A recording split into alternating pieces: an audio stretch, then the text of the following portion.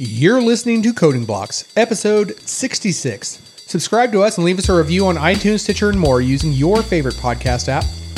Check us out at codingblocks.net where you can find show notes, examples, discussion, and more. Send your feedback, questions, and rants to comments at codingblocks.net. Follow us on Twitter at codingblocks, or head to www.codingblocks.net and find all our social links there at the top of the page. With that, I'm Alan Underwood. I'm Joe Zach. And I'm Michael Outlaw. This episode is sponsored by Linode. You can have your server up and running in seconds. They have SSD storage with a 40 gigabit network and powered by Intel Xeon E5 processors. They have data centers in Asia Pacific, North America, and Europe. Mess up your network settings? You can still get into your instance with the Lish Virtual Console. Linode has a robust set of developer APIs to control your instances programmatically. They even have custom stack scripts with some Q&As and custom built instances to meet your needs. Get started with Linode today and get $20 off using the code CodingBlocks17 by heading to www.codingblocks.net/Linode. That's Linode. And as always, we like to get started with the reviews that people have left us. We were almost going to postpone this episode because we didn't have enough. We're going to set it back like a couple more weeks. No, totally kidding. I guess I'm taking the iTunes reviews today because we don't have anybody's names by it. So we've got Lazarus, Really Old Coder, and The Jungen. All fantastic names. I'm calling dibs on Stitcher just because I wanted to say Frostblooded, Jehuzala, and Andre Macedo.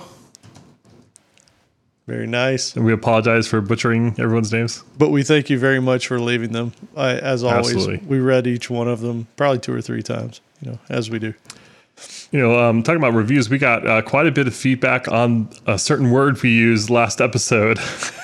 So what we're curious about is how do you actually pronounce the word kludge? Is it kludge or is it kludge? It can't be kludge. That just sounds wrong. I've never heard that. It's a kludge. So overwhelmingly, the feedback we got was that it's pronounced kludge. No.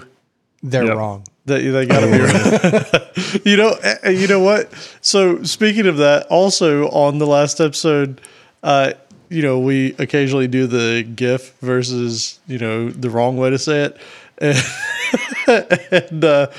Ambix left us a message on episode 65, and he's like, yeah, so people who say it like GIF are terrible people. So apparently I'm a terrible person. I can never say GIF. That just is wrong.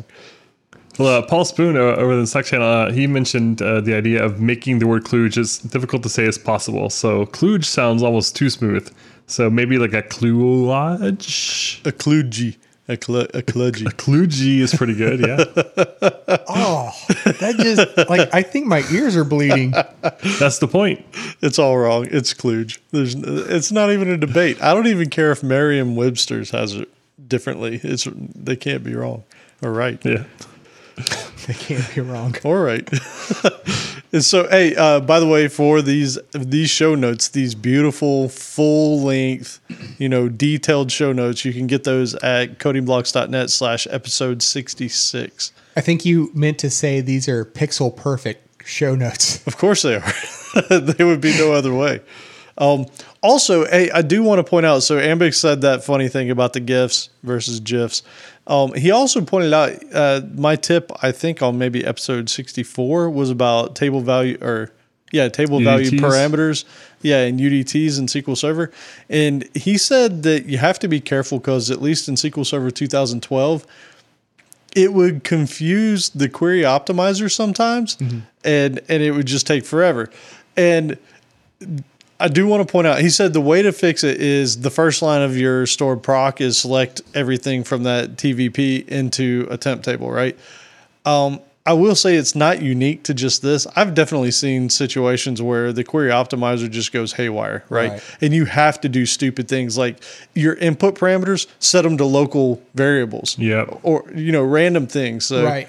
Now, did I misread that though? Because it kind of sounded like what he was describing though was if you had thousands of rows a lot of in data.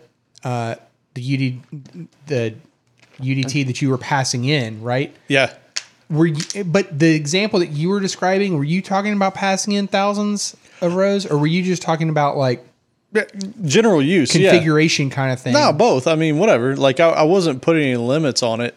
You know, I mean, Joe, you've had the inverse experience, right? Where people would pass things in as common to limited lists or whatever, and you turn it into terrible. And then you turn it into a table value parameter, and all of a sudden it screams, right? So, and thousands of records, right? Yeah, you name. Oh yeah, absolutely, yeah. And I mean, so the TVP, UDT, whatever, is pretty awful, but so is lists, and so is. I mean, just really doing a lot of stuff. It's like if you're working with thousands of records, like many thousands, hundreds of thousands, millions of records, you're going to have a lot of problems, and you're going to be doing some ugly stuff to get around it. Yeah. Well, I raised this because the way, if I recall, the way you introduced this tip was you were talking about like commented limited lists and like if you did use the stuff or something like that to create the list, and then you were like trying to parse it out. Right. And I was thinking in my head that you wouldn't be doing this string parsing on like thousands of entries, that you were only going to be doing it like you were doing it as a shortcut for like configuration kind of options that you want to pass in, or maybe there's a better way to say that, but some like, you know, limit. Yeah. Like a handful, a dozen kind of things. And so that's why I was curious if, you know, when you were originally describing it, if that's, you know, which direction we were going. Cause I actually had two different directions. And so one was bigger things. So, you know, instead of passing a common to limited list of, you know, 1,000 entries, do it in the table value parameter way. But more importantly, I think the more useful use case other than just sheer size of data is keeping related things together, right? Because I've seen things where people would pass in 3 lists and they were all coordinated, right? Like item 1 had to match up, item 2 had to match up. And that's a horrible way of doing it, right? Because now you're relying on delimiters to make sure that that data is parsed out properly. Whereas if you do the table value parameter approach, you think about it like a table, right? Everything's going to be on row 1. Everything's going to be on row 2. They're all going to be in their proper columns. So that's how I was thinking about it. You know what, though? It's a common misconception, but I'm pretty sure underneath the hood, SQL Server is actually it keeps things stored in the same ways. It basically uses a comma, then a pipe, and then an equal sign, and then a semicolon. It's got this whole hierarchy of delimiters that it uses to keep track of stuff. I think I'm pretty sure. No, I'm pretty sure you're making things. I mean, that's how I would do it if I were on the SQL Server team. So see, he's got a smile on his face right now, so kind of can't trust anything he's saying. Right.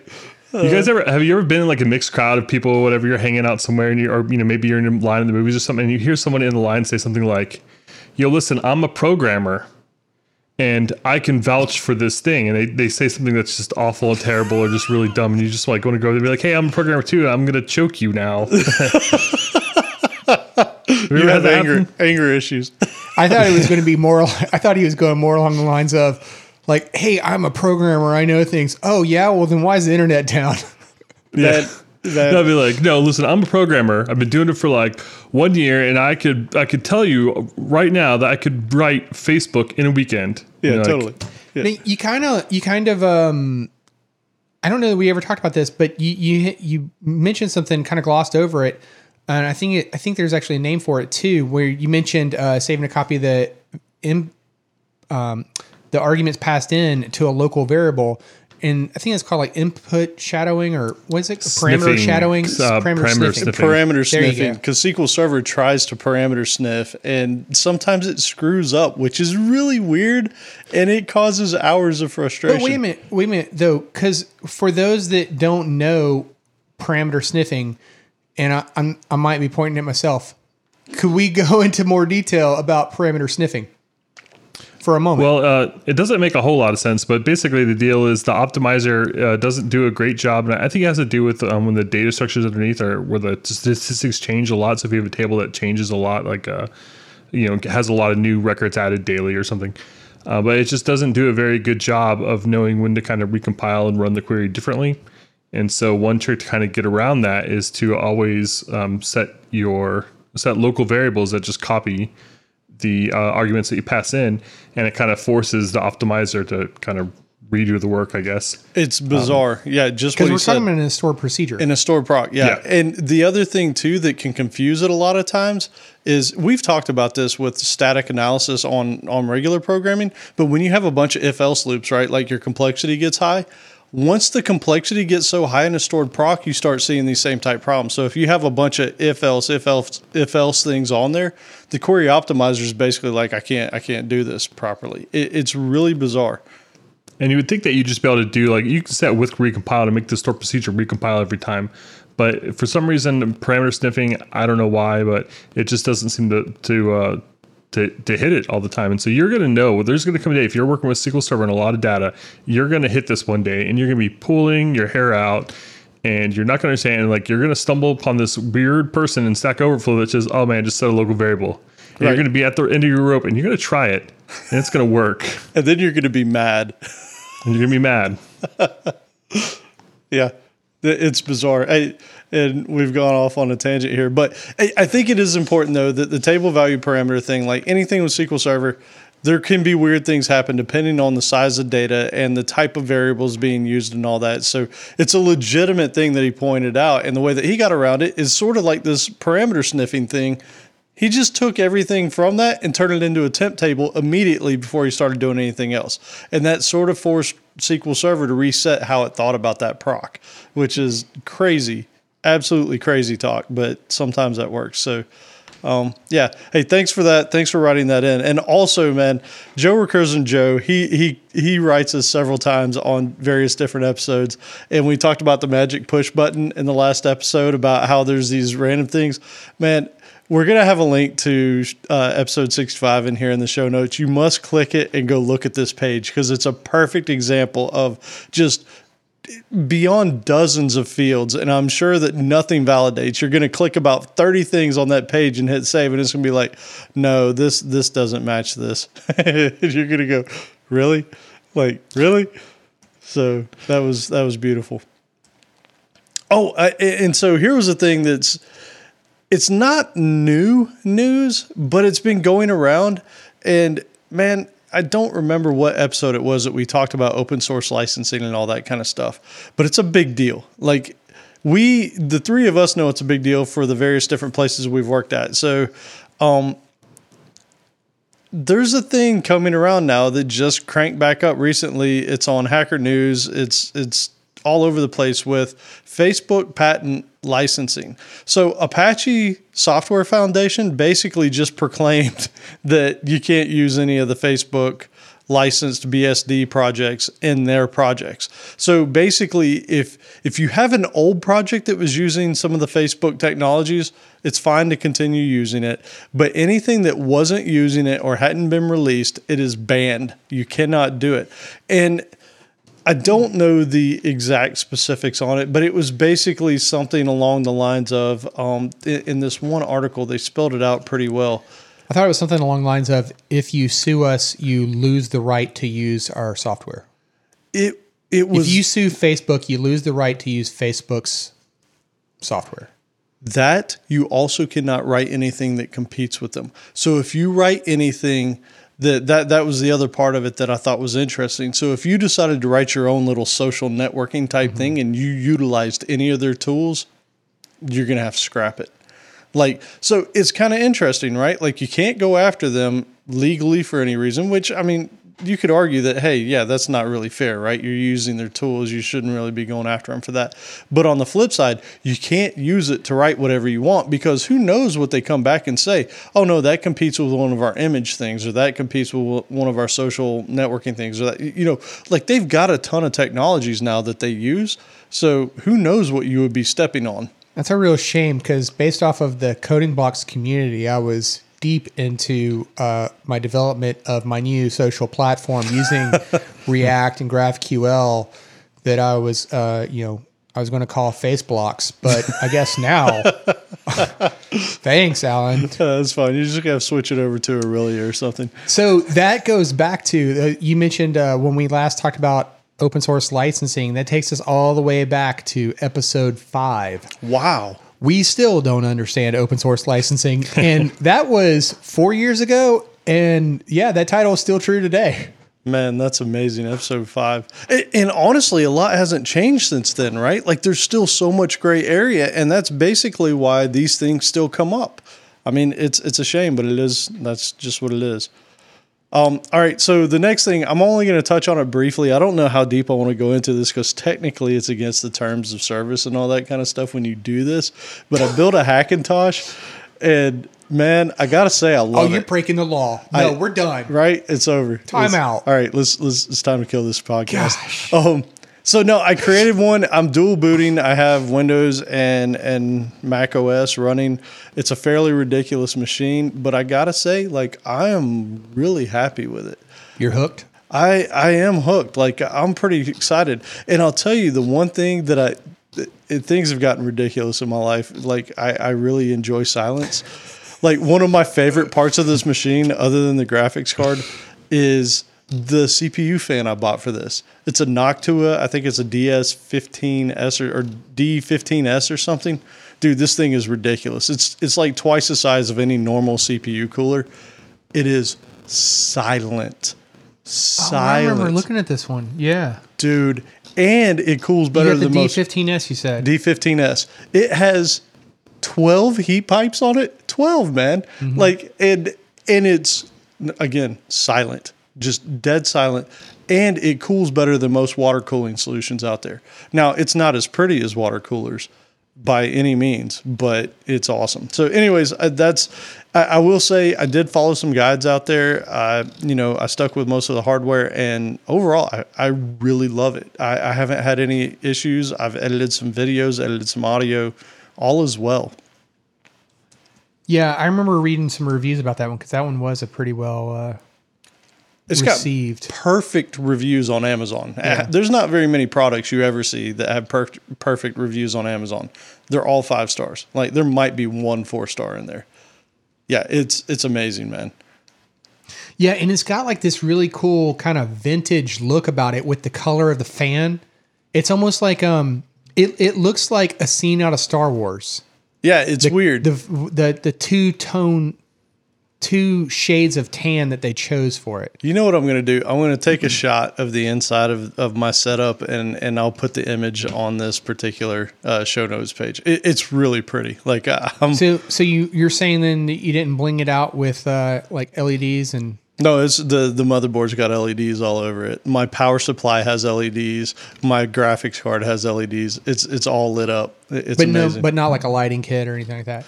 No, but it has a header for hooking up additional LEDs. Right. And I'm starting to feel like a little kid. Like, I'm going to put some neons on my car now. Like, right. That's what I feel. That's like. what you do. That's what you do. Yeah. So after the subwoofers, though, you got to have the subs in and there. the rims. Yes. It has some rims. Oh, you can even make the LEDs inside the case play with music. So if you're playing music, it'll actually pulse to the beats. And man, I feel like a little kid again.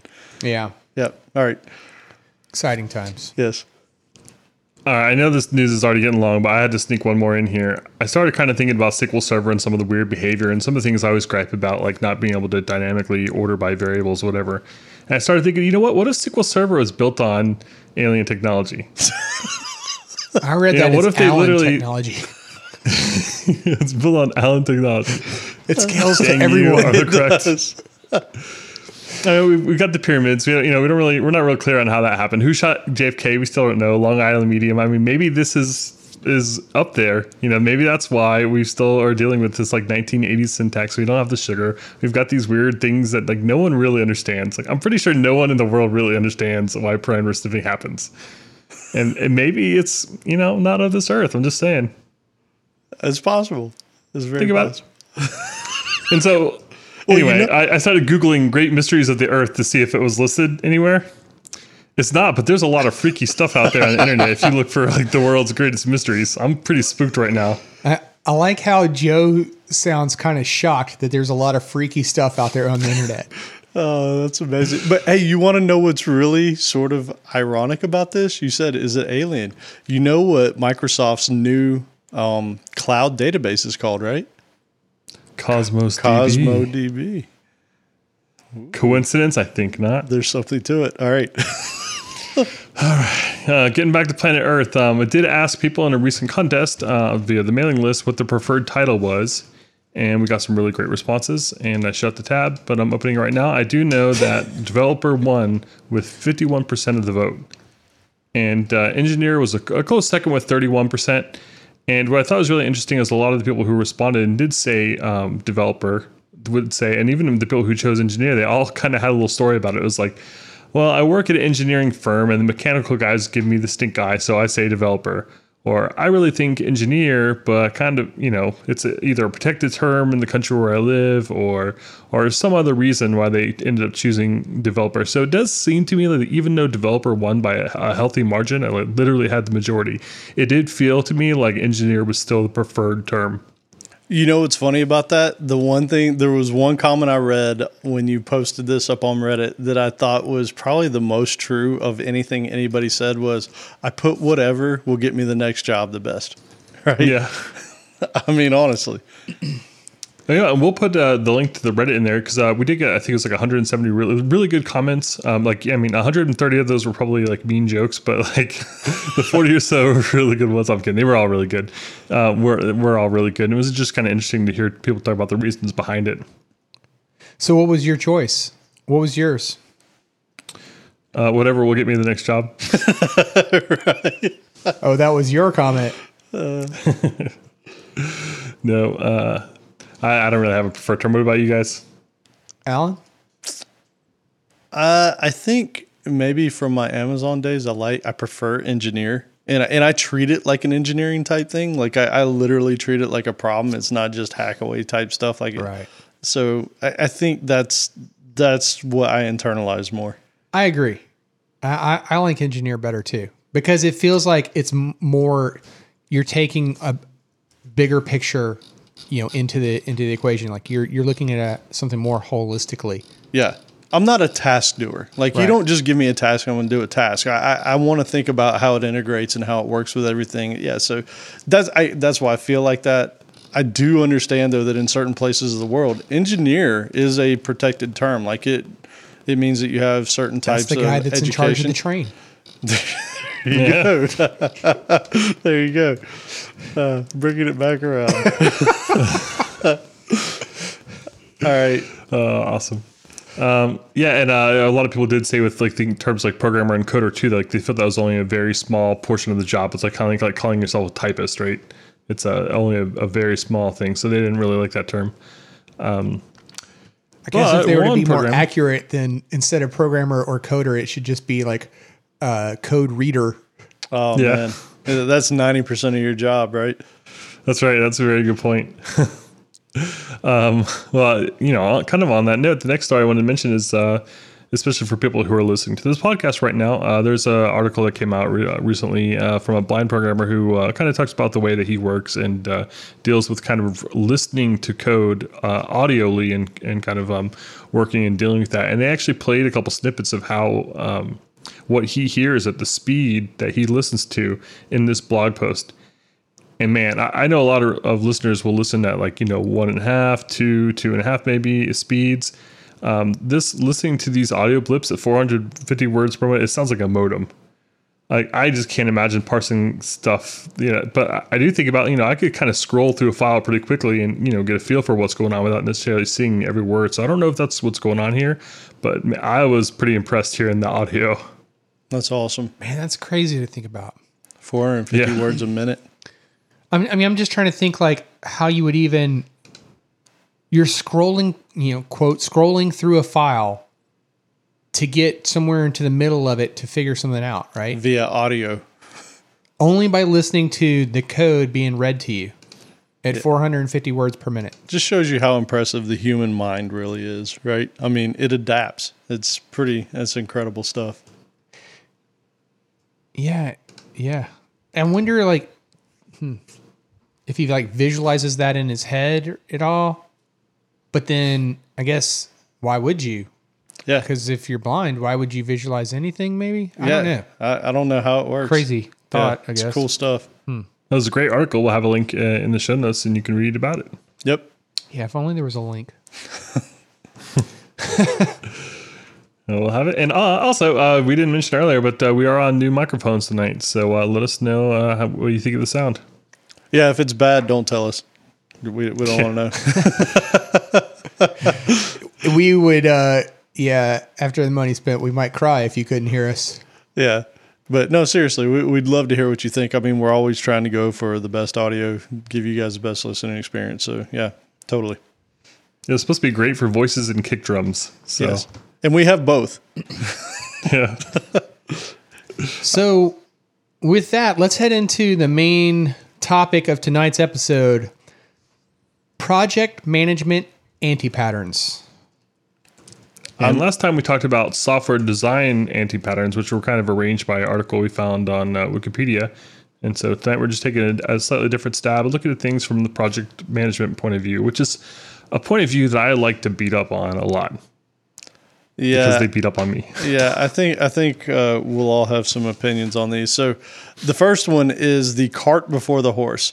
And this is, I mean, this was about as short and sweet as it could possibly be. It was focusing too many resources on a stage of a project at the wrong time, out of sequence. So if you haven't heard the cart before the horse before, that literally just means the horse is usually pulling the cart. So putting the cart before the horse doesn't make any sense, right? So that's all this is. I'm sure we've all seen this happen, right? Like people will maybe start putting too much resources into planning something when the piece that they're getting ready to integrate with isn't even built yet. You know, things like that. Like there's so many different ways that this can happen, and it really stinks when it does too, because a lot of times it's just wasted effort. Yeah, one example I like to think of was like you go off to start, like say you're going to create the next big multiplayer video game, and you spend the first 3 months working really hard on like encrypting your database, or getting OAuth just perfect. And in the meantime, you don't actually have game, you don't know what you're doing. Like all these things are bypassing you because you're focusing way too much energy on something that is just not important. It's not in the right priority order. I'm glad you said that, because I was having a hard time trying to think about this, because as you guys were talking about this, I was thinking of it like, well, this seems very contradictory to the MVP, right? Because, as Alan was speaking, I was like, well, it almost kind of sounds like we're saying that you should have like, hard set lockdown requirements before you start coding. But if we're going down the MVP pattern, we want to just start writing. We want to start coding as soon as possible. We want to start getting stuff out there, get user feedback sooner rather than later, that kind of mentality. So, it's okay to fail, but fail quickly, fail soon, and, let it be in like smaller doses, right? But then as you said that, then I'm like, oh, well, here's an example that Alan could totally relate to, because this would be focusing on scaling your application to a billion concurrent users before you finish writing the app, right? But that's important. I mean, it is. I'm not going to take that away from you. But I mean, a whole lot of cart, it's been a little joke. Horse. It's been an ongoing joke, though, for a while. So like, I was like, oh yeah, okay, there you go. You focus on the scalability of your application before you even finish the application, or even started. Yeah. So how do you know if you're starting to do this? Man, that's a harder question to answer, right? Like I think that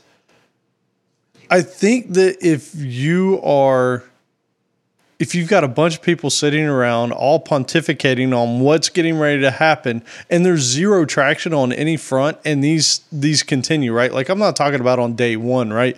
But if you're 2 weeks into it and there's still no traction on anything, then you can kind of look at it and say, wait a second, why are we wasting our time on this right now? Apparently we're not ready to get rolling on this. So maybe we should focus on the other things that need to be done first so that we can come back to this, right? Like I think it's a thing that has to be gauged after a certain amount of time has been spent and you see that there is no traction. All right. What if I were to phrase it like this? You focus your concern or your worry on something that isn't even yet a problem. That's possible. Yeah. That's definitely a way to see that.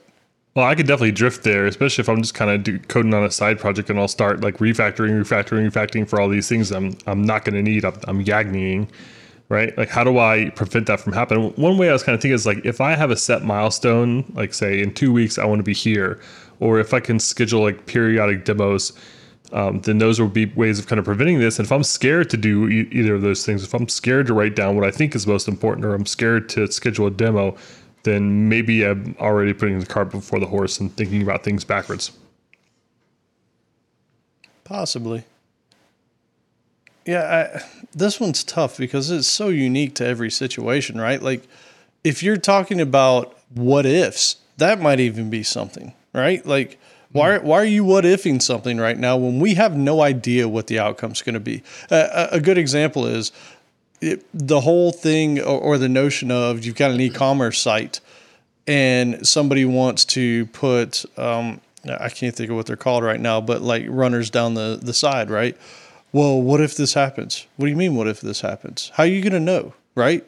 The thing that you do is you put it up there and try it, A/B test it or something, right? Like, don't waste too much time on what ifing things. Just make them happen, right? Because the cart before the horse is, well, if this happens, we're gonna have to do this. Well, you don't know what's gonna happen yet. Don't waste your time guessing.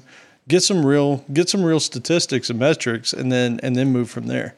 So it sounds like the solution then would be rather simple. Once you recognize that you are that you have put the cart before the horse, just walk away from whatever it is. Right. Whatever that conversation is, you don't need to be having it, so just walk away from it. Yep. Start iterating towards what you can do immediately, pretty much. Although I've seen it bite things like the other way, like the problem in reverse, where like say you're on an e-commerce site and you start, okay, I want to add a new feature. I want to show some new data. So let me first start by going to the page, adding that new data. I'm just going to grab it out of the database. And now it's time to start talking about rolling it out. And you're like, oh, wait a second.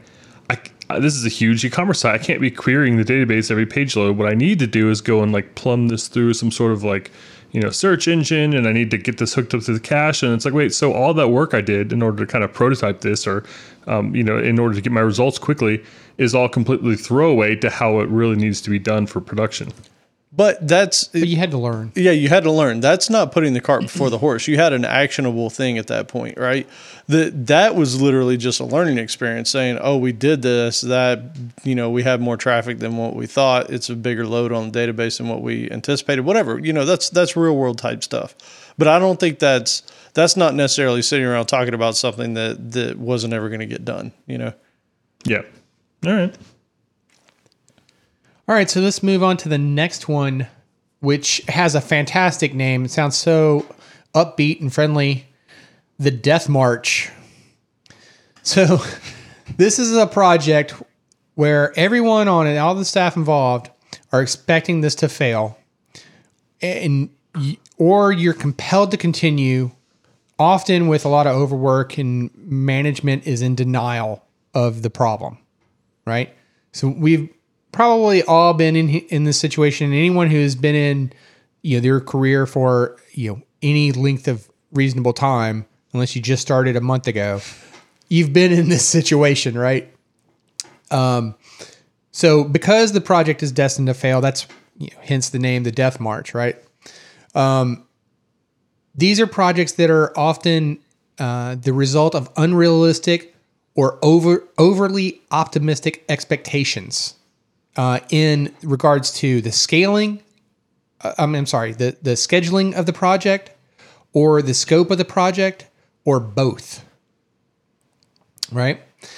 And this is often coupled with a lack of documentation or a lack of expertise or training in the given area that you're trying to work in, which kind of goes back to often the overly optimistic scheduling, because management might be assuming a certain skill level that the expertise just isn't there for.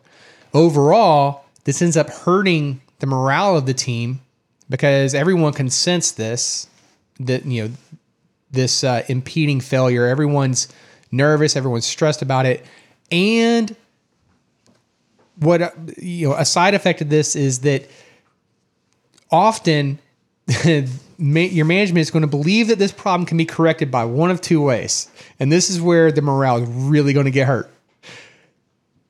If everyone just works more hours, we can solve this problem faster. And if that won't solve the problem, then we can just add more people to the problem to get the project done sooner, or at least on time. Yeah, and 10% more hours is not 10% more productivity, and 20% more hours is not 10% more productivity. No, that's true. And you know what? Like this I've seen, and it almost always is a huge disconnect from management understanding the requirements, right? It's almost always that. Like this isn't somebody being overly optimistic on an engineering side. Typically, this is almost always, hey, we're going to wholesale replace this system and it'll take 3 months. Like, how did you come up with those numbers? And have you talked to anybody? Have you found out what this actually entails? How does it integrate with everything else? It don't, like, in my experience, it's almost always been the manager has this idea of what he wants, but he's not tied in enough to know what that actually means. It doesn't even have to be that. Sometimes it could just be like the complication of the system you're working in too. Like as you were talking, I was reminded of a particular story that involved you where, there was a label that needed to be changed. 3 days later, the label was changed. Man, but no fault of your own. It was just a very complex system. So I got to share this. I don't know if I ever have or not. So when I met Joe, as a matter of fact, I had come to work for the company he was at, and the very first ticket I was given was literally change the label on the page. And I was like, I mean, how hard could that be? Yeah, like why are they even paying me for this, right? Like, man, I'll never forget walking back over to Joe like 2 days later, maybe 3 days later, and a wiki page 2 pages long. I was like, look, dude, like, I apologize. It took me 3 days to do this thing. But I wrote up some instructions on how anybody ever needs to do this again to change a label on a page. He's like, no, man, everything's like this. And I was like, what? Yeah. What do you mean everything's like, what? I don't remember how it was. I know there were XML files and they were like stored in a database, but there was also some weird caching. And so it was like, there's this whole weird cycle going on. It was terrible. And if you remember right, they had little sections and stuff. And then there were like queries that would query like 1,500 records out, and it would loop over those and then query up 1,500 times to the database. And I remember going through all this, and you couldn't navigate any of the files because unlike regular OO programming where literally you'd have inheritance, right? This wasn't this. They would have one file that would reference version 3 of the file, that would reference version 2 of the file, that would reference, and you were like, oh my God. Like, how I couldn't even figure out how to navigate the project, right? and I just walked in like a beat dog. I was like, and someone would reference like the V5 version of this function, someone would version the V6, and like presumably it was intentional. I don't know. Yeah, man. So it's funny that's a perfect example of something so incredibly complex that. No, the opposite. The management doesn't have an understanding of what it takes to get something done. No fault of their own. I'm not blaming them. Mm-hmm. It's not their responsibility to know some of those inner workings. But so they might set overly optimistic expectations of the schedule that they want something done, and not realize the complication behind the scenes. Now, some of that complication that could honestly, as the I'm going to say the engineers, but you could call it the developers. But they might, some of that complication might be our own fault at times. Yeah, right? Definitely. So we're not like perfectly, we're not totally in the clear here, but what do you do if you get put on one of these death march projects? Like what can you do as a person who's on this? The only thing you can do is communicate. All you can ever do in this situation, in my opinion, is to reinforce to all of the management involved, where the project management and managers, what you think can be done and what can't be done, what is reasonable and what's not reasonable, and just be consistent in that message to them and let them make their own mind. Well, I will tell you, every death march I've been on, and I've been on a couple of like legitimate death marches where I knew well ahead of time that it was going to fail. Like there was very little chance for, like basically zero chance for success. And basically raise the flag every chance you get, raise it to everyone that you can, and keep digging.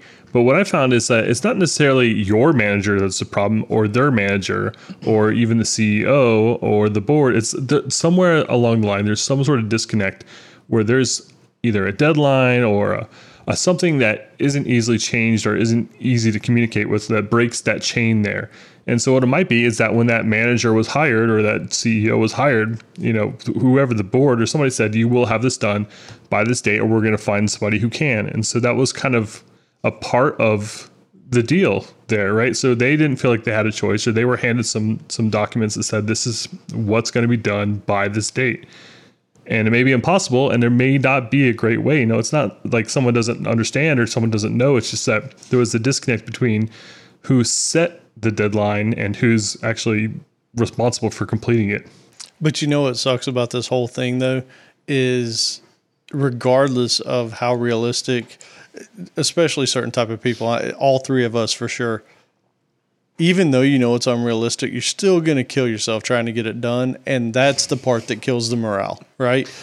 That's really the part right there is certain people have it ingrained in them that they never want to fail, right? Like they don't want to let people down. They don't want to miss something. Like it's on my shoulders. I'm going to do it. And that's where morale can really take a hit, because not only are you trying to get it done, but you're under crazy pressure. You're going to be pulled into meetings and whatever to where they're like, why isn't this done? What can we do to get it going faster? And you're going to say, you can't, right? And then you're going to go back and work until midnight and then come in the next morning and do the same thing. And that's what really stinks. And it really is demoralizing, and it's terrible. It's terrible for everything. Well, because there's a part of you that wants to be the hero. Yeah, there is. Hey, this can't be done. But then if you pull it off, you're like, oh my God, I did this. This is a miracle. But then you're only setting yourself up for future pain, because then you're going to be expected to pull that miracle off time and time again. And it may have been just luck the first time that you got it done. And that's very real. A lot of Red Bull. That's very real what he just said. You absolutely, whether you're new at development or you're seasoned or whatever, you need to be aware that going too far above and beyond, not in what you want to achieve, but time constraints and that kind of stuff, you're setting the ground to let people know that you're willing to do that.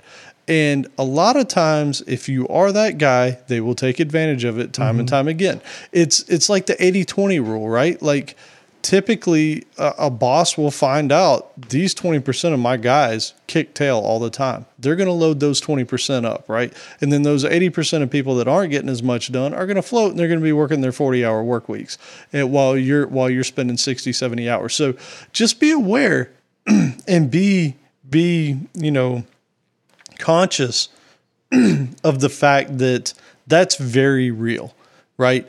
When you do that and you time and time again over deliver on what was a ridiculous schedule, it's almost expected of you. Hey, that's the guy that does that, right? And when you snap, they're going to be like, whoa, why'd you snap? Right? Like, this is what you do.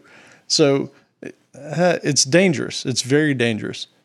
So I think I've been on 3 textbook death marches, and every single time, probably at least half the people end up quitting over the time period.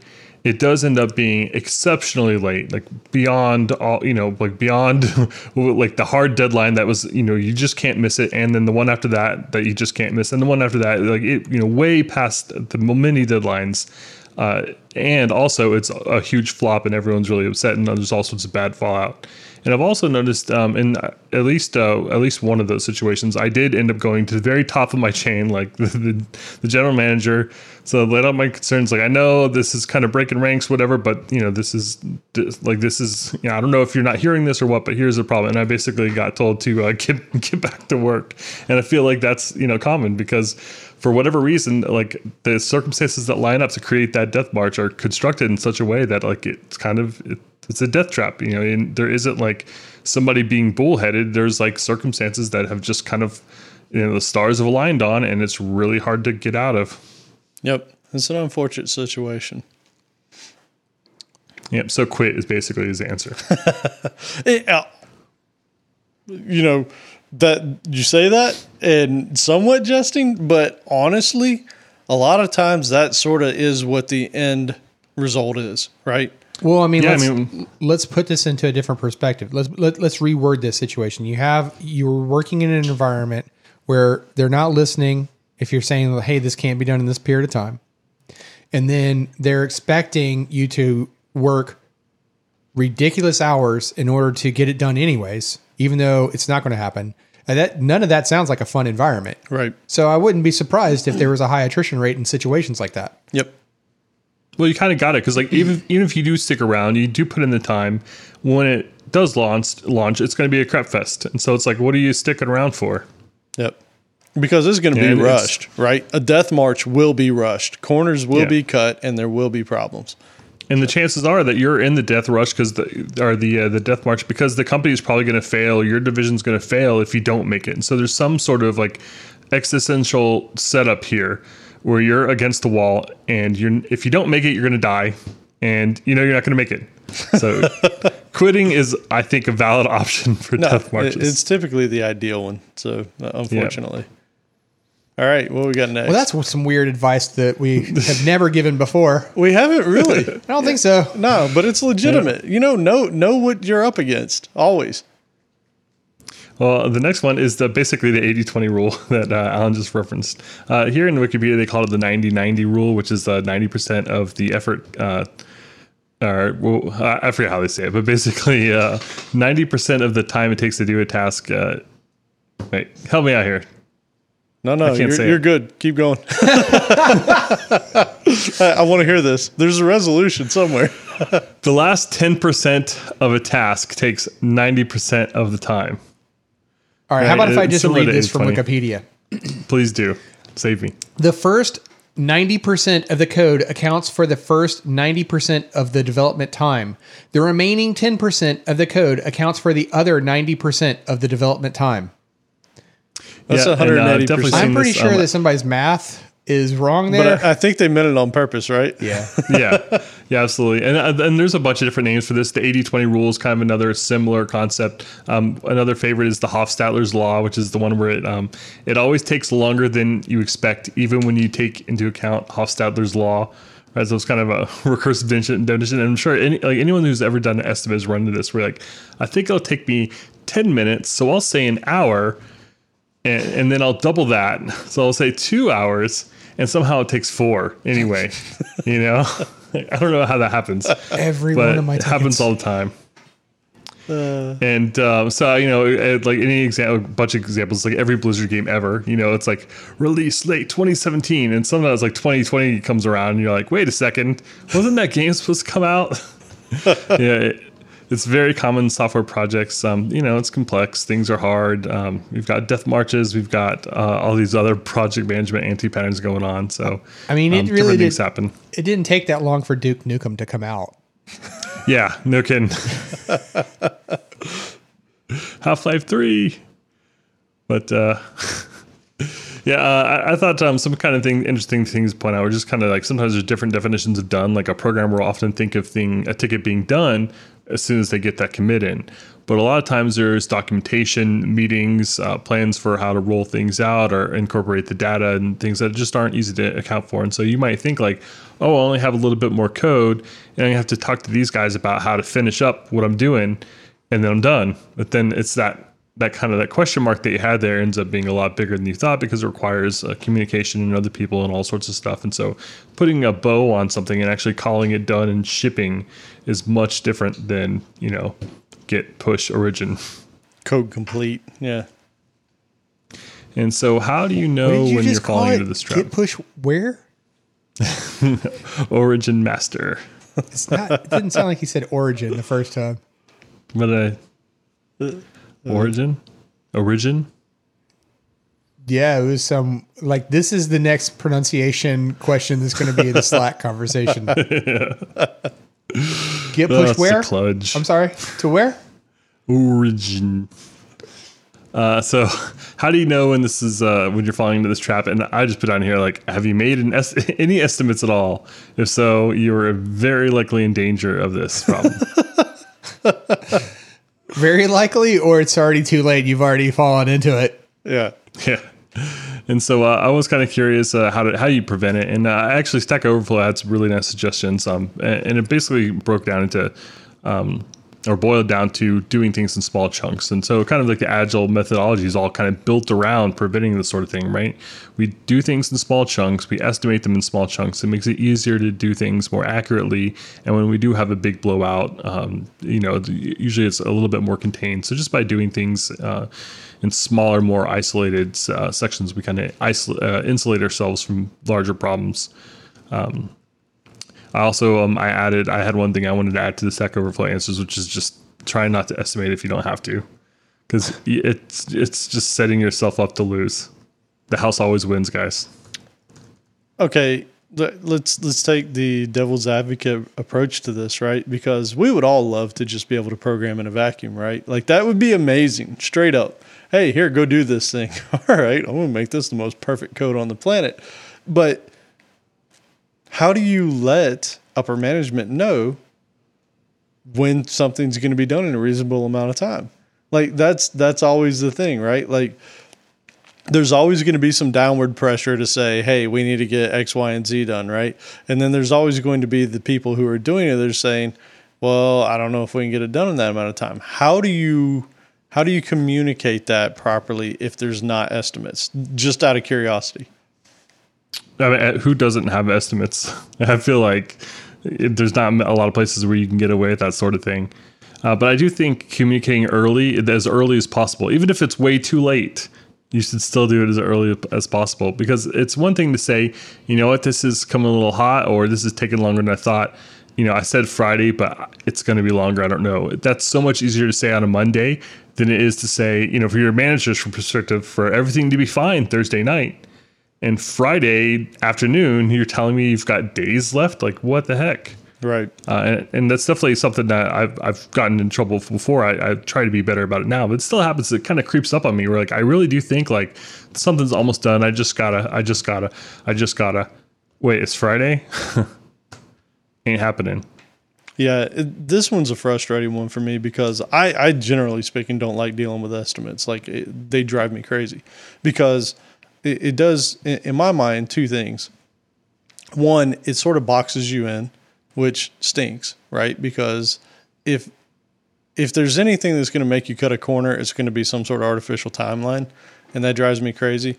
And the other thing is, it's so hard to really estimate something, and sometimes I feel like if you're truly going to do it right, that means you're going to spend as much time trying to, almost micromanage what you're doing in order to get it to that point. And then I feel like it's almost a waste of time, right? Like, I don't know. It's such a hard thing. I wish there was some sort of way to automate that kind of thing, right? Like when you're working on software, if you know that you're going to be in certain things, like there was some way to measure that.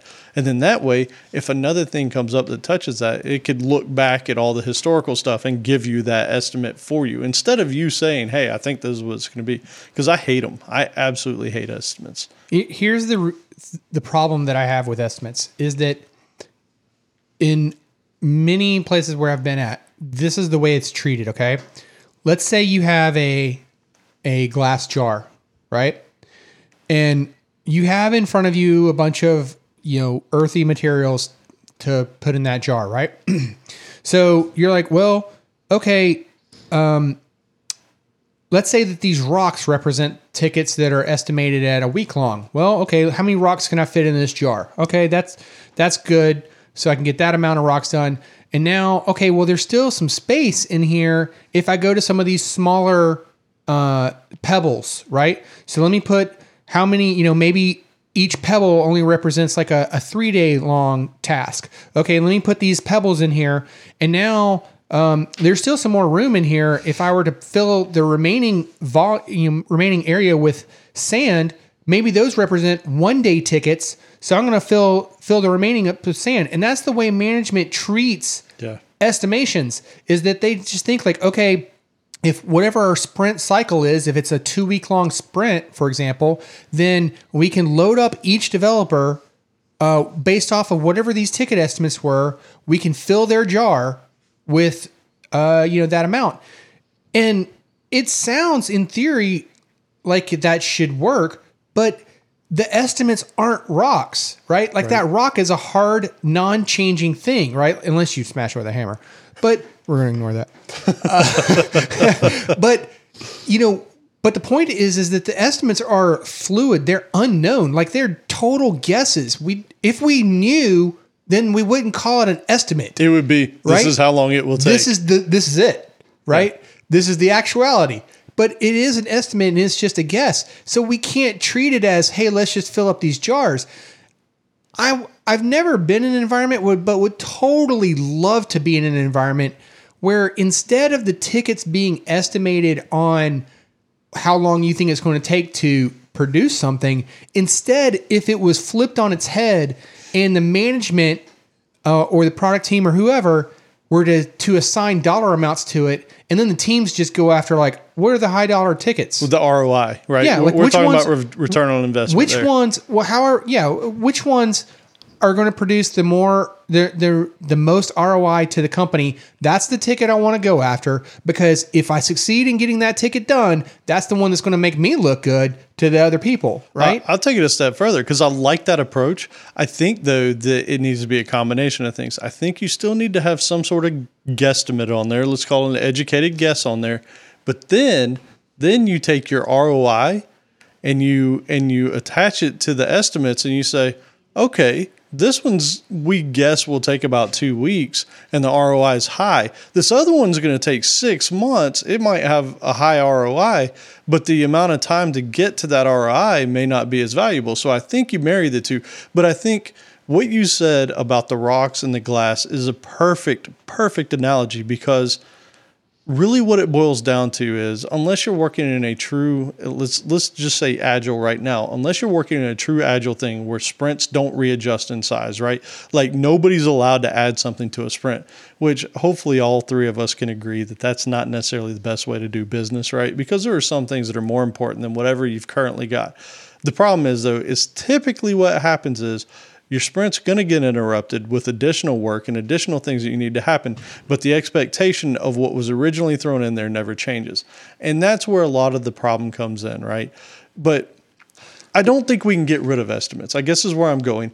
But on the flip side, I think that marrying it to something like, hey, what is my return on this?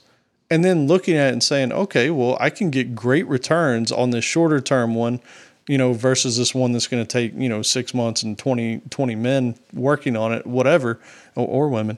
But I guess that's where I'm going is well, there's another approach to this too, that, where, that a friend has mentioned before, where it's like, what if the management team were to assign, like, I'm willing to have someone work 3 days on this thing. If they can get it done in 3 days, cool. But if they can't, right? And so that's where, like, maybe if you knew like the ROI with what they're willing to spend on it time-wise, then you could kind of have an idea about like, man, that's a high dollar ROI. Do I think I could pull that off? Right. And then maybe have the conversation about like, hey, let's maybe dig into this. Maybe we can break this up into something smaller and like iterate towards it. Yep. But, because maybe the amount of time that you want to spend on it isn't realistic, but I hate just being given a task, like some random thing, and then saying like, hey, how long do you think it would take to do that?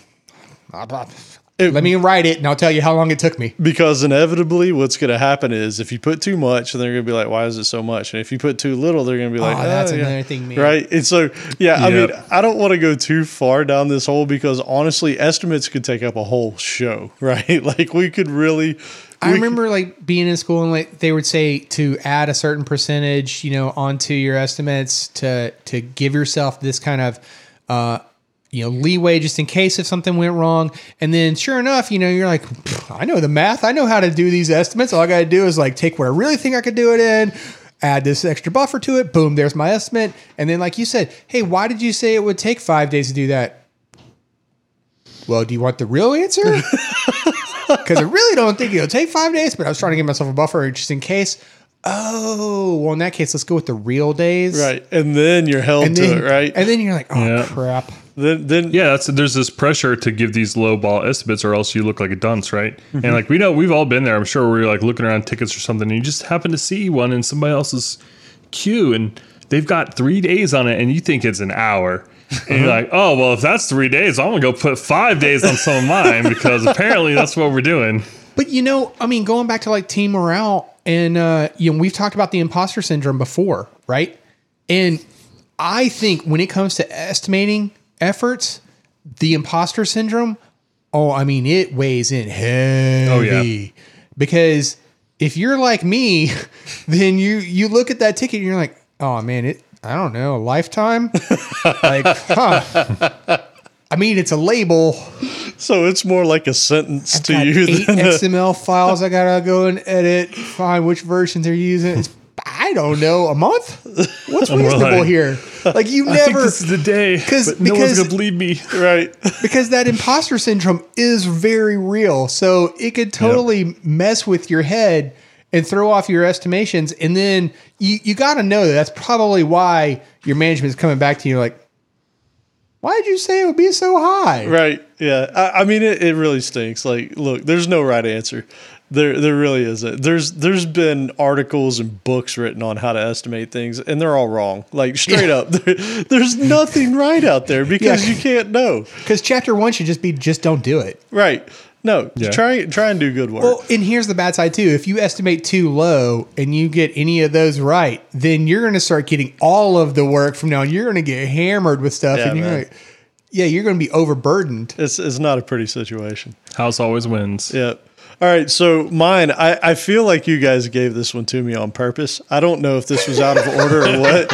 I'm not sure. I'm a little hurt, maybe. Not really. I don't know. Is this one about scaling? It's something to like a billion that. users? Kind of like that. So, so this one is over-engineering, spending resources making a project more robust and complex than it is needed. Now, I am going to preface this first off in my very high voice that I don't do this at work. Like on real things, I am very much middle of the road versus, and then we'll get into this. But I usually am seriously between I want elegant, but I want functional, and I want, reasonable amount of time. So that's real life. Side projects, I am totally this guy. Like, oh my God, like I need this thing to be able to scale across Azure, AWS, Rackspace, and every other platform on the planet, right? Like, and I need to write an interface that'll make it easy to do this. Like that's how my brain works. Because that's the perfect world, right? Like it doesn't really exist. So I'm going to play however I want. It's my backyard. All right. So, because clearly this new social platform that I'm working on is going to take off. It's going to be amazing. Everybody's going to want to join Faceblocks. So I need it to scale to a billion concurrent users. Yes, across every cloud platform on the planet. Mm-hmm. Some of the points that they had here were designing a product to be more robust or complicated than it is necessary for its application. Okay, so that might fit my side projects. This is interesting, and this is useful to know. Over-engineering can be desirable when safety or performance on a particular criterion is critical. So think about something, if you're writing software for the medical industry, right? It might be important that thing works, right?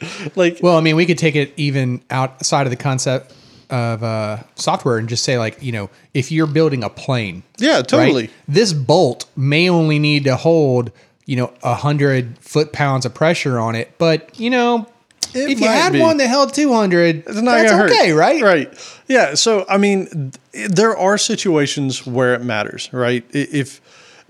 If you're writing software for the banking industry, you better make sure that stuff's secure, right? So there's probably no such thing as over-engineering and getting security right in that case, right? Spend enough time on it to make sure that the problem is there. Did I hear you right that if you're making stuff in the banking industry? Banking. Oh, I thought you said baking. And yes. I'm like, wait, why if I'm... No, I think if you're in the baking industry... and you're worried about security, you are over-engineering because Betty Crocker doesn't care. You don't want nobody stealing your pies. I can promise you. Yeah. Yeah. Chef Boyardee. Yeah. So that can be desirable. Wasteful. It is typically wasteful in terms of value engineering, right? Like if you're over-engineering something, you're wasting money. You're wasting time. You're wasting a lot of things. it's typically a contradiction to the KISS principle, the keep it simple, stupid, and the less is more concept, right? Just get it done. Get it done in a way that makes sense, that's not too complicated. A lot of times, so I don't know that we've wrapped up domain-driven design. We'll probably revisit it because there's still some more stuff there, but we needed a break because our brains were melting. But like we talked about it there. If you are doing an application that's no more than CRUD, right? You have a form and it's getting thrown into a database table and you want to populate a grid on a page with that same information. There's no business rules. Domain-driven design is over engineering, right? Make a CRUD application with a very simple setup. That's a way to keep it simple. You can make your user interfaces too complex. They had an interesting notion on the Wikipedia article where, you create a text editor, but now you've got all these various different formats you can save it in. Somebody just wants a text editor. They don't want 30 different decisions when they go to save the file, right? Like, I just want to save this text. And then the last thing that they had there was, I think, basically kind of what we're getting at is, making things that are way more powerful than what the need is. Who knows if your social platform's going to get big? Look, Facebook didn't build Facebook the way that it exists today. The first iteration of that thing, I believe, was MySQL and PHP, right? So it didn't exist in the form that it is today when it first started off. Nor did LinkedIn, nor did Instagram, nor did any place else. Instagram, when they started off, they had no clue they were going to blow up. And they actually, by the way, I've mentioned it before on the podcast, they have an engineering blog where they talked about, man, we started facing some scaling issues. And so what we did is we started sharding things off. So it's an iterative approach. Don't start off trying to do this stuff like I do on my spare projects. So that was mine. So let's ask the question of, how do you recognize that you're over engineering something?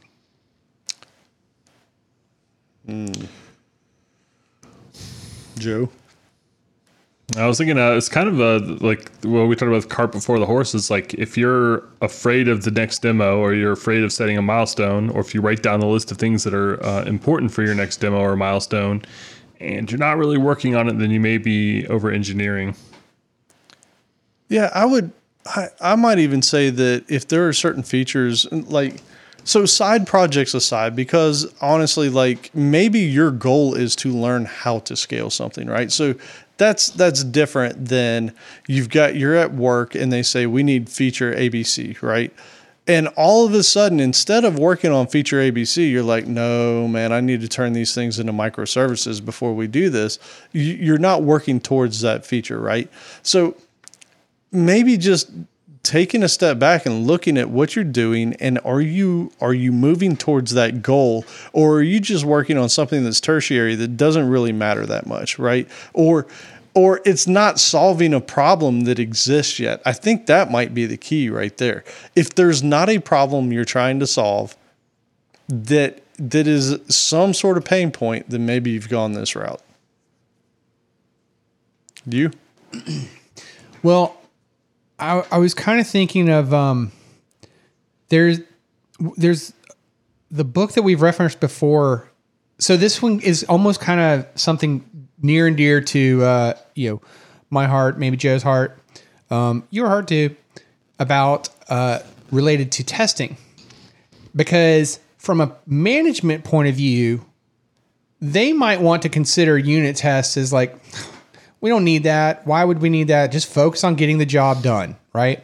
And I think we've talked about the book, The Art of Unit Testing, in the past, and there's definitely some conversation in there about if you do your testing, the effects of doing unit tests before versus after, i.e. a TDD approach, and the effects that it has on the team's ability to develop faster and more accurately, right? And so it's a careful balance in my head from the developer or engineer, depending on your term of choice, point of view of writing those unit tests versus the way management might perceive something like that, because they might think, well, why do we need this now? We're still in initial development. I don't see that as over engineering though. That's just where you and I wouldn't. Well, no, because I guess my thing is that's provable to be valuable, right? Even in a simple case, that's provable because you can say, hey, we were able to make sure that this bug didn't go out because there was unit tests in place. But I think where over engineering might come in, even within the unit test, is if you're trying to get 100% coverage, right? Because I've even heard people say, test the most important parts of your app, right? The most. Make sure that has good coverage. And then the other parts that really don't get used or changed that much, and then it may not even be that important to have them there. So I would think that over-engineering in that case might be just, why are you trying to get 100% coverage, right? Does it matter at that point? But I would disagree. So, yeah, I'm not as diligent about adding unit tests as what like you are for instance, but I do think the importance of it is off the charts. Like the more I've programmed, the more complex systems I've used over the years, the more I firmly believe that you should have them in place, and you should have some sort of framework in place to ensure them that when they're going to build servers and all that kind of stuff, they're valid. So I don't see that as over engineering. I see that as a critical part of having a sound piece of software. Yeah. We're all engineers here. I even think management. I think so. That's why again, because we're talking about like from a project management right? point of view, right? They might look at it's a waste of time to spend time writing those. I'm just trying to think of like what might be a real world example that we face, regularly, right? So, I mean, once you can, show that benefit to your management team, it's like a one-time kind of lesson, right? Like they get it and then it's done. But I think that's the key, right? Over-engineering, the true sense of over-engineering is there isn't that value to it, right? Over-engineering is literally, I did it for the sake of, I wanted it to be able to do this, but it didn't add any real value at that point in time. I guess that's where I'm going. Like unit tests have a clear value, right? Especially when done right and done the proper amount. Whereas it's always going too far. The over-engineering is you've got something that works, it works well, but you wanted to take it to that nth level to where it was infinitely extensible or something, right? Like who knows what it is. That I guess that's my gut feel on it. Mm-hmm. Just imagining being at a company and they get bought by somebody, and the new company comes in or the new manager comes in and says, you know what, we're rewriting everything on Spring. We're going to do a plugin architecture. And we were like, wait a second, there'd only be one plugin, but that's what the thing does happen. Yeah. Over engineering. So, hey, who's doing the beg this time? It's been a while before I did it. Joe, lead us with a beg. All right. I'm going to beg for reviews because they're really important to us. And I know it's annoying when we do this, and so many of you have done it, and we really appreciate it. But it really means a lot to us. If you go to www.codingblocks.net/review, we'll have a bunch of links to make it as easy as possible. If you don't use iTunes, that's fine. Stitcher is great. Podcatcher, there's a couple. We've got a bunch of links on that /review link there.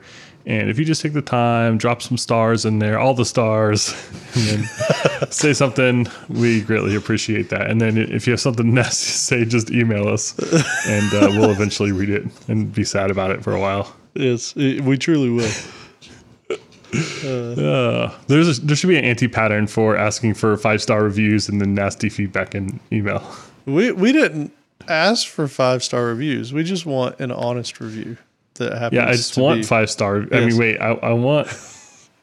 We prefer. I would love for you guys to leave a review. Please leave us a review and tell us how happy we make you. Yeah. All right. Well, with that, we lead into my favorite part of the show. Survey says. All right. So last episode we asked iPhone 8. It's the iPhone we've always wanted, or it's evolutionary, not revolutionary. Or lastly, it's time to switch to Android. All right, let's see. I guess since Joe just did the bag, I'll let you go first, Alan. Okay, so I know you iPhone users out there. I know your types. This is evolutionary, not revolutionary. All right. And I'm going to go with 40%. 40%. I'm going with 40. Okay. Well, I think a higher proportion of developers use Android already, just because of the ecosystem. So I think that 40% are going to say time to switch anyway. So I'm going to go ahead and bump this up to 62% for time to switch. 62. Pretty big. 0.3. He's No, on we said how many were going to respond to the survey that way. We all know like half the people are going to go out and buy it anyway. Yeah, that's true. That's a very good point. 62% are going to threaten not to. Right. Okay, fair enough. Just like me. I don't That's what I'm believe that, doing. man. Well, until we see the price. Right. Yeah. We don't yet yeah. know what the price tag is really going to be on it. $1,200 base price I've seen. There have been rumors that, Yeah. it's crazy. Yeah, insane. Sad. So when are you getting yours? Yeah. I'm going to pre-order Like, it even on, Outlaw's already in line. Yeah, he's already got it. Actually, he's not sitting. We've got a sit-in right now. He's sitting at Best Buy. I'm going to pre-order it September 12th. Yes. All right, so you said 40% evolutionary, not revolutionary, Alan. And Joe, you said 62%. I'm going to ignore the fraction. For time to switch. And Joe wins it. Really? Oh my gosh. No, but that's got to be because most everybody's not an iPhone user that answered that. It's He gotta be. wins doubly. Oh, Because come not on. only was it the most popular answer, he also didn't go over. That's ridiculous. How high was it? 65% time to switch to 65%. Android. Hey, smart people out there. I'm just saying. But the problem that I have with that sentiment is I want to agree with you, except Android phones are getting up there in price too. So it's Not that high. man, I got come two, on, the Pixel's like $900, right? No, man, I got two Galaxy S8 Pluses for. Oh, you got them way well after the fact though. What if you got the Note 8 as it's coming out? No, right now? I got it like 2 months after it was out. Like it wasn't a long time. Maybe 2 months. They were running good deals on it, and I was like, okay, I'll get them. Now I will say some of the phones are ridiculous. Like the regular price on an S8 Plus is $850, right? So, but I mean, look, these things are getting more expensive than laptops now. Like seriously, the Yoga and the HP Spectre review that I did, from the sounds of the rumors, if you were to get the fully loaded iPhone 8 with the max gigs of RAM or storage, you're looking at more than what those 2-in-1 laptops run. Like decked out with, 512 gig hard drives and all the SSDs and all that. Like phones are getting ridiculous. Mm-hmm. Like straight up insane. Like pretty soon I'm going to get me a flip phone. I mean, the new Pixel 2 is coming out, right? The rumors are that thing is going to go up to $870. Up to, but is that maxed out with everything? Because this new Well, it's up iPhone's, this iPhone, they're talking 1,200 base, right? Like come on, man. I'll go buy a used car. Well, that's some of the rumors. I've seen rumors where it was $1,000 base. So Okay, yeah, still, I mean, they are getting expensive. I've seen somewhere it was like 1,400 maxed out. But yeah, I mean, whatever. It doesn't even matter. It's a the lot. fact that we're even close to 4 digits for a stupid phone. Yep, totally. It's I'll be ridiculous. getting one of those.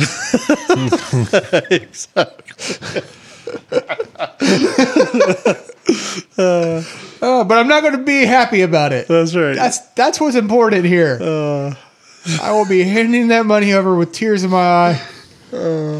All right, so today's survey is having multiple monitors is great, but are they a handicap or a hindrance or a must-have? Your turn, Joe. Wait, no. Oh, we can't answer. This is don't Don't mess with the jury pool. Okay, we're not gonna mess with the jury pool. Hey, I do have a question for you. You said you were gonna bring it up on the show, and we probably should have done it in the news, but it's probably good that we didn't because it was gonna go too long. So we're gonna do it now.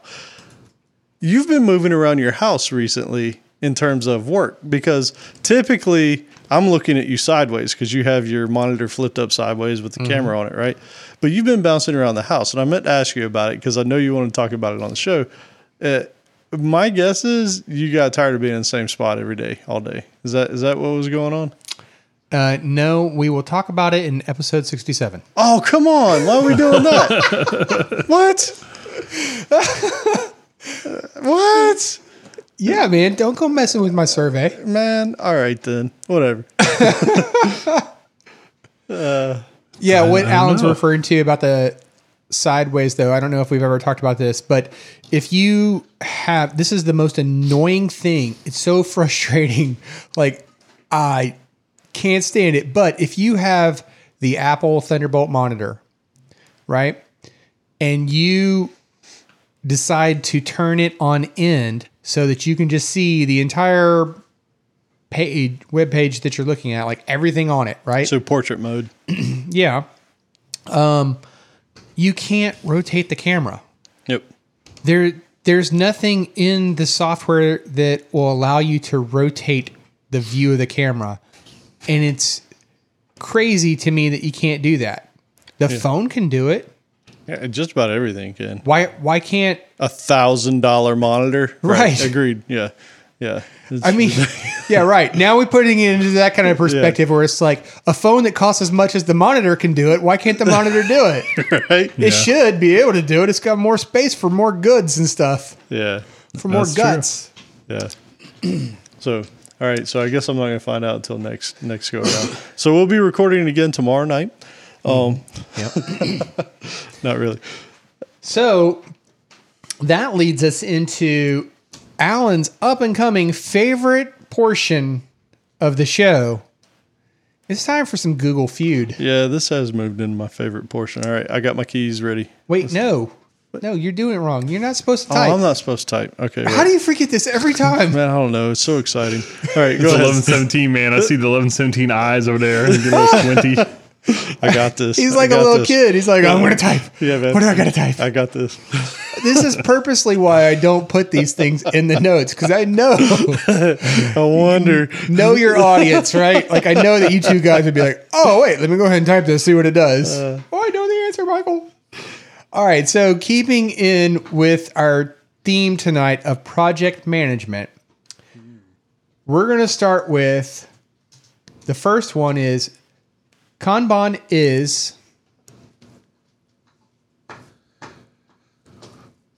Not agile. okay. I like that answer. Is awesome. Is awesome. All right. Well, sorry, but is awesome is not on the board. So is not agile is on the board. However, it is the last on the board, but by Family Feud rules, you would take control of the board. Ding. Yeah. Top answer is the Japanese term for autonomation. Am I Yeah, reading not that? automation, autonomation. Autonomation. Yes. I said that right. Yeah. You did. Yes. Probably Yeah. not. I'm going to I be just don't know corrected what it about means. it. It's probably a kludge. All right. Second answer is Kanban is the new bacon. I don't get that, but I'm excited about it. I'm about to It open sounds that. good. Kanban is agile. And the number 4 answer is Kanban is based on a model of, we'll never know. It just ended there. So the reason it said is the new bacon, there's actually a site called agilebacon.com, and it came up. That's really interesting. All right.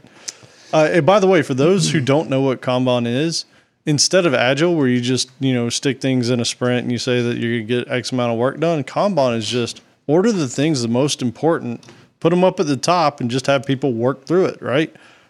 That's the gist of it. I love that approach. But, yeah, that's what it is. There's some pretty cool looking shirts that say Kanban is the new bacon. Kanban or Kanban? I say Kanban, but it's spelled Kanban for anybody out there.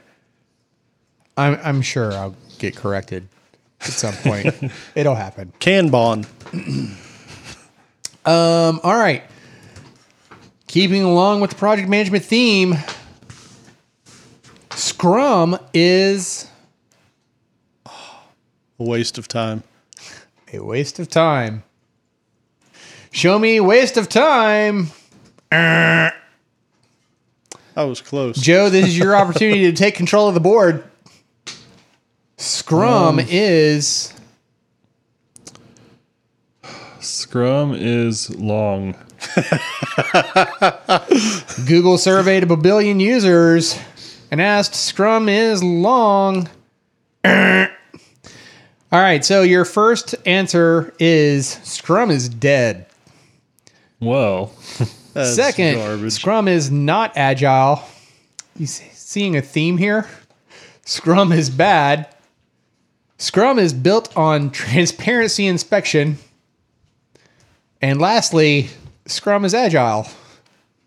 So both of these have contradicting answers. Yeah, man. Yeah, whatever. yeah, so some interesting articles. All right, so the last one. Why do project managers... Your turn, Joe. Why do project managers? Why do project managers... Why do program managers, Project. project managers? Why do I feel like he's typing this? Why do I don't know what they do? Why do project managers they're just use mean to be in Scrum? tickets. I don't really have any Agile. questions about it. Why do they use Agile? That's one. Why do project managers use Agile? I want to say why do they reassign my dang tickets? Why, show me. Why do project managers reassign my dang tickets? That was also an for the Agile one too. Yeah. I wasn't even Number one close. answer. Why do project managers need to understand strategy?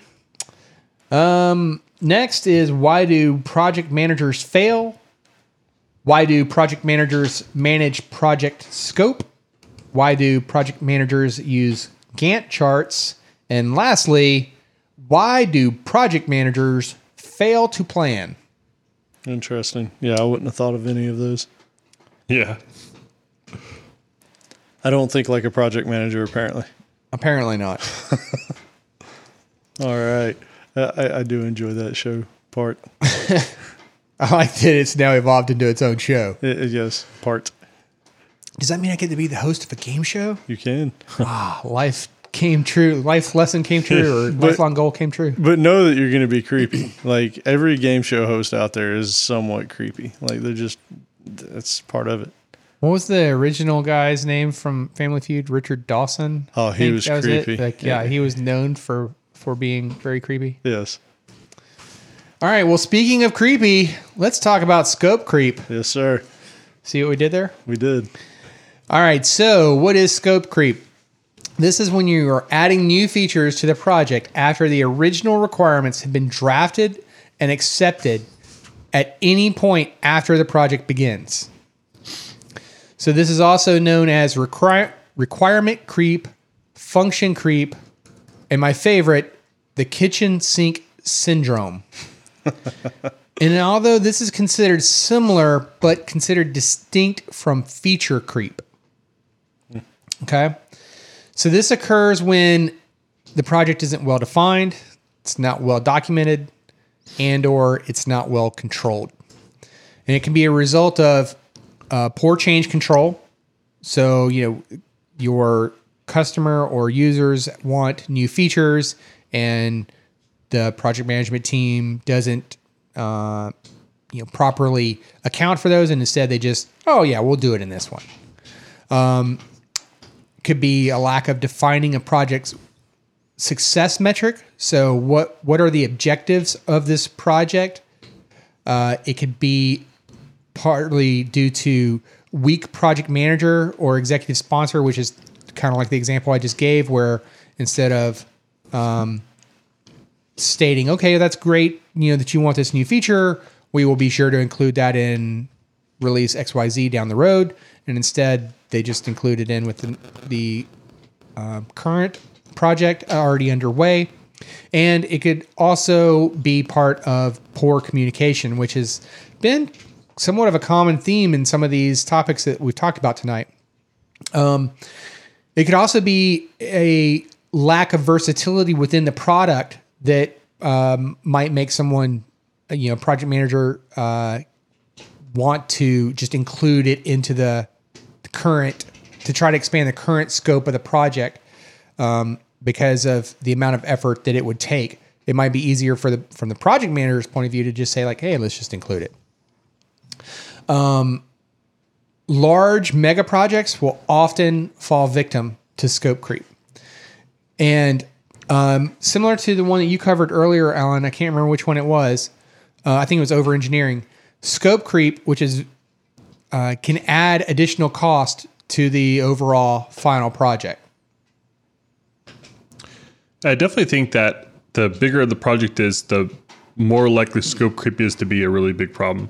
I think creep happens all the time. And I don't even really think of creep as being such a bad thing, because a lot of times the stuff that creeps up is all good and important stuff. It's just that you hadn't really thought of it ahead of time. And that's kind of the problem, because you end up kind of reworking and having to talk, and you're changing all these things that you've estimated. And so you're kind of dooming yourself.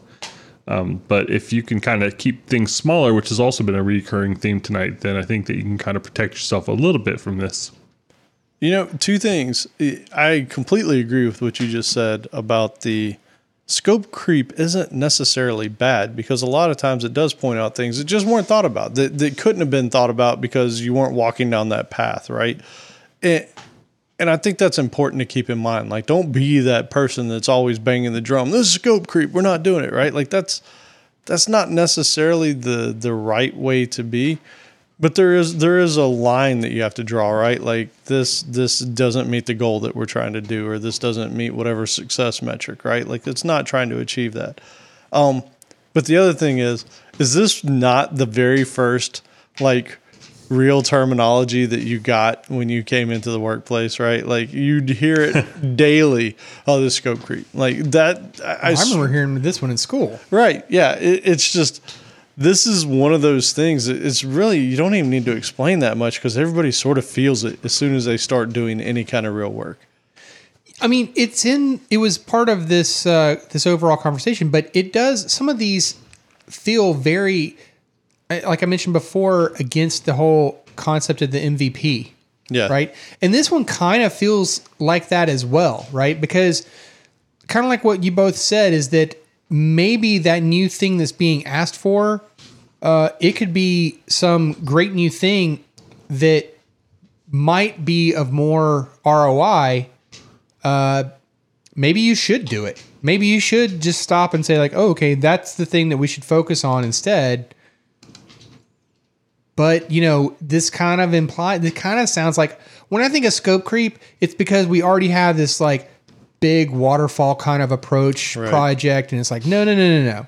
We can't make our deadline in 6 weeks from now unless we get this task done this week. And then we need to hit our next milestone the week or two later. And we got to keep going down this path. And if you introduce this new feature, I don't care how valuable it is, it's going to throw off my ability to get to that 6 week mark. Yeah. Yep. So it kind of feels like you're already in a negative situation if this is even a thing, but it is a real thing.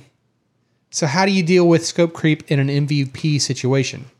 Well, where it really matters, though, I think is what you just got at, is scope creep only matters if you're still being held to the coals on a particular date, right?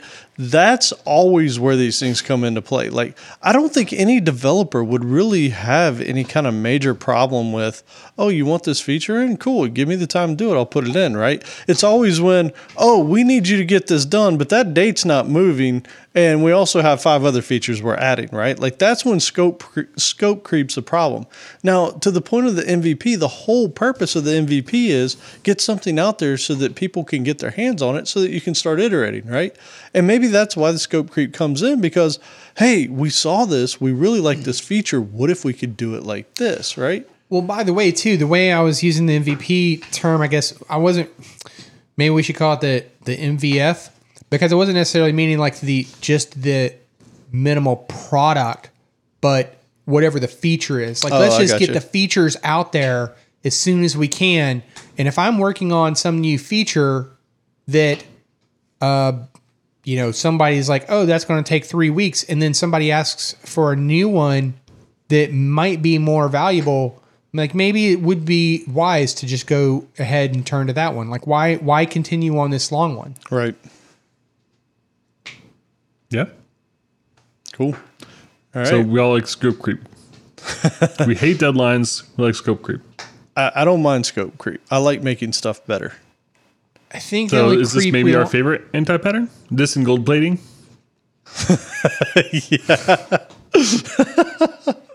Yeah. So far. I was going to say the only creep that we would like would be if it's done by Radiohead. Otherwise, we don't want it. Yeah. Oh, nice. Next one up, Smoke and Mirrors, demonstrating unimplemented functions as if they were already implemented. And you can see this in every E3 demo ever. Well, not even E3, just every demo. Yeah, every demo. I like the ones this is like, it's got a thing in the corner, it's like real gameplay footage shown. And you get the game and you're like, what game was that? I bought that game, not this one. It doesn't even have to be something intangible, though, by the way. Because have you ever been to a car show where they're showing off like new cars? And you're like, oh, like here's this shiny, brand new, whatever it is, Corvette, Camaro, whatever. Here's a new Fisker Karma. Sometimes that car that's sitting there on the showroom floor at that trade show or whatever, it's really not a functional car. Yeah, doesn't even have an engine, right? Or if it is functional, it's barely functional. Like, it's enough to drive it on and off the ramp. Yeah. Hey, but let's get back to this whole thing about Joe playing video games. This is not technically true. He buys lots of games, and he doesn't actually play them. No. Yeah, none of my analogies tonight have been about actually playing games. It's all a bit about me watching the release dates and getting involved in the meta game around the games. Nothing about actually playing them. Yeah. The meta game around the game. He's so excited about Destiny 2 coming out. Not because he wants to play it. Yeah. Yeah, I mean, I spent more time researching how I was going to pre-order it than I'm going to spend actually playing it. You haven't already pre-ordered it? I did. That's amazing. I'm going to pick it up. All right, go ahead. Maybe. I apologize. So anyway, so Smoke and Mirrors is an idiom for a deceptive, fraudulent, and insubstantial explanation or description. What's funny to me is that's such a common term. I've heard that so many times in programming scenarios that I never really stopped to think about like what the term actually kind of means or what it came from. So I thought it was kind of funny looking in the article to actually have it refer to like the illusionists or the magicians you would see that would actually literally have like smoke on stage and mirrors and little ropes or whatever, little strings doing these magic tricks and kind of tricking the audience into thinking one thing's happening when really it's like 8 people backstage throwing stuff around and lining up smoke and mirrors to make things look like they're happening when they're really not. And so one example recently I just had to mention was This American Life did a great episode on the things really going behind the magic tricks and like focusing specifically on the smoke and the mirrors. And they mentioned the 80s event where David Copperfield made the Statue of Liberty disappear on live TV. So we'll have a link to that. But anyway, obviously he didn't really make the Statue of Liberty disappear. Or did he? Another good recent example is when Volkswagen got in a lot of trouble for kind of faking the mileage. So if they saw they were being tested, they would kind of report one set of results that weren't necessarily real. And that ended up with the head engineer ended up 40 months in jail and $200K in fines over in Europe. Yep. So this can get you in trouble. But I think everyone's done this. I mean, every demo, we talked about it. We always put our best face forward. This is something, it's another way of saying, another kind of meaning to the word gold plating is you kind of take something, you try to make it look as good as possible. You kind of fluff in some stuff that doesn't necessarily belong there. And I think this is really common, like as we kind of alluded to. But the problem is when you sell something that you don't have and you can't make, and the customer buys it, and you can't deliver. or you can't deliver when, you say you've got it.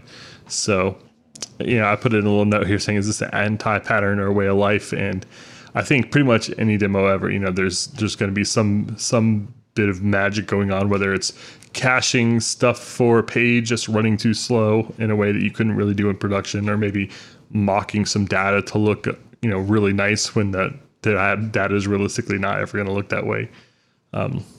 Man, I definitely think it's both. I've had bosses say, "Hey, make that data look like a curve." And it's like, wait a second, no, it doesn't. Yeah, like, no, it needs to fit a bell curve. Really? Yep. So you do it, and then 2 weeks later, when it gets rolled out to production customer, and they're like, "Hey, this doesn't look like a bell curve. What's up?" All right. Yeah, Get on this WebEx. Your data's bad. Yeah. Yeah, I often think about, like, when I think of smoke and mirrors, I think of situations where it's like if, for example, you literally just clicked on something and it only showed an image of what you really want the thing to look like in the end, but it's totally, there's no interaction about it. It's just an image. But then as you were talking, I was thinking of, have you ever watched Silicon Valley? Oh man, it's amazing. Joe, do you watch it? A little bit. So do you recall the episode where, would this be a spoiler alert? Maybe not. Where do you recall the episode where they hired a company that would just sit there and bang on their app so that their app could get inflate their numbers? Yes. Right? Uh-huh. I guess that would be like our modern day equivalent of smoke and mirrors. Yep. Buy some reviews. Yep. Right. Totally. Yeah, there's no question. That's a good one. So, Or like every beer commercial ever. what do you mean? Well, I mean, like, I've been to bars. I've cracked open a Budweiser, right? And the things that happen in those commercials did not happen to me. And so I feel like they sold me on an image of what my lifestyle could be if I bought that 12-pack. And let me tell you, it was nothing like it. Well, then Jim's would go with the same. Right. We'd have to go with the same philosophy for that, right? Wait, what? That's right. Yeah, I mean, like the pictures on the gyms and like all the advertisements show like the 20-year-old like 6-pack abs, and that's not the reality when I go in there. Any kind of beauty product, Axe body spray would totally be smoke and mirrors. Oh, man. And it's a good thing, right? Because if they showed you, if the gym ad showed you what it was really like, which is like looking at that little fob on your key ring and feeling bad about paying that for months on end, no one would ever sign up. You can't sell disappointment. You got to sell the dream, man. The dream. Yeah. All right. So we're down to the last one here that we've got. And this is Brooks Law. And man, I really like this one because I've been hurt by this one. So Brooks Law is adding more resources to a project to increase its velocity when the project is already slowed down by coordination overhead. So basically what they're talking about is when you try and add more people to a project, when you're towards the end of the project and you're potentially running late, and the thought is, we'll just add more people and it'll just get done. If we've got 10 people on it right now and we add 10 more people, it'll get done twice as fast, right? Man, that's a lie. So No. That's totally true. If you have 9 women, they can have a baby in 1 month. that's not true. Wait, what? If you plan it out perfectly, if you do a good job enough of orchestrating, then you can scale indefinitely. All right, I'm going to get to the end of this and then I'm going to scream. So there's parts to this as to why that's not even possible, right? So the first one is ramp up time is real. So when you have ramp up time, and what they talk about by that is it takes time away from existing productive people that now need to educate the newer people on the team, right? That's real. That's happening. It's not like people are just going to come in and look at the code and just start coding, right? They're going to need to get up to date on what the business rules and everything else are. That's real. The newer members may even slow things down further by introducing bugs because they didn't understand how everything worked in the first place. That's real. Communication overhead, is also real, right? You add 10 more people to a project, that's 10 more people that you got to talk to, whether you're synchronizing on what you're doing or those people are having to intercommunicate on things that they're working on and pieces they're touching. Pull requests, code reviews, everything else increases. I don't even read the emails from the 2 people I do work with. Now I got to read it from 10 more. Exactly. And so the communication overhead's real. It doesn't scale. Like, it just does not scale well. It's one of those things that human interaction, you can't make it go faster. It just doesn't happen. And I already did that one. So here's another one that I thought was really interesting that is true. There's a limited divisibility of tasks. And the example they gave was you have a hotel room, right? And that hotel room needs to be clean when somebody checks out. Well, you have one person clean it right now. Okay, add 2 people to do it twice as fast. Okay, cool. Add 2 more people. Are they going to get it done 4 times as fast as that first person? Maybe. But then if you jump up to 8, these people are going to start getting in each other's way, right? There's You're bumping bellies in the hallway the whole time. Right. And that's the thing, right? People are trying to get back to the cart. They're having to wait for other people to get out of the way of the cart. Somebody's in the way of the bed, whatever. It's real. And the part that frustrates me about this is I've actually been on projects where this was the tactic that was taken. And I'm going to give 2 things that drove me crazy.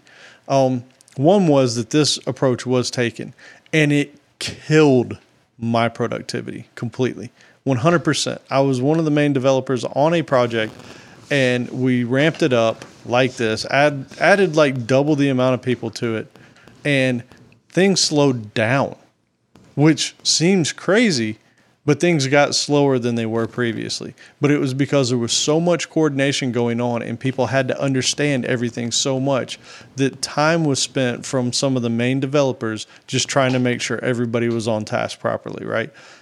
That's frustrating. So there is definitely a point to where you can't grow it that far. And then the other thing is I had a conversation with somebody one time, and it's frustrating. I'm not trying to belittle people that work in certain environments, and probably anybody that's listening to this podcast will understand what I'm saying. But if you have somebody that's a warehouse worker that's stocking shelves, that is something that's fairly easy to train, right? These products go on this shelf with this label. These rows are labeled this way, and this is how you go find it.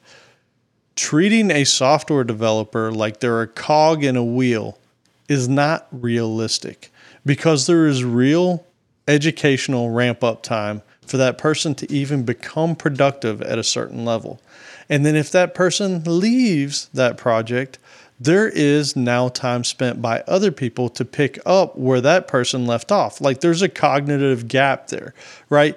And I've seen managers before try to treat developers like they're cogs, and that does not work. It doesn't. It can't, because there's too much real knowledge of how systems interact, how they integrate, what is copied and pasted somewhere versus what's a standalone. Like, these are all things that you can't take for granted. And a software developer is somebody that has a lot of they have a lot of knowledge invested in things, and that's not an easy transfer. I mean, heck, even Joe, you've done a very good job of this in the past that I've seen, where if you knew somebody was coming onto a project behind you, you would kind of create like a bullet point document of things that, you know, these are things that you need to know about, right? It took you time to create that. That other person, if they do read it, it'll help them out, but they're still not going to have the entire picture, right? Like, the knowledge transfer is not easy. And this one really drives me crazy when I see people try and do this. As you were talking, I was kind of thinking, like, it's oftentimes software developers are treated like, you said cogs in the wheel, but I was kind of thinking, like, if we were to make another analogy where it's like, well, how many people, you know, if I wanted to build houses, right? Like, we're treated, it's thought of some more like that, where it's like, okay, well, the more developers I have, the more houses I can build, right? And that might work out fine in that scenario, but, you know, the house next door doesn't have any bearing on the house that I'm working on, right? And whereas software development, you know, your development impacts my development. So it's kind of more like, instead of equating building software to building a house, it would be more like surgeons, right? You can't just add more surgeons to the surgery to make the surgery faster or more productive, right? Right. There's a limitation there as to like how effective that's going to be. Yep. And that's also why I see it more like engineering. Truly do, because there's things that all work together. It's not like Full you're circle. Yeah, I see what you did there. You see, yeah. Full circle. This also brings up something though that I feel like is important that goes along with this is a lot of times, even if you have subgroups working on pieces, you end up duplicating efforts, right?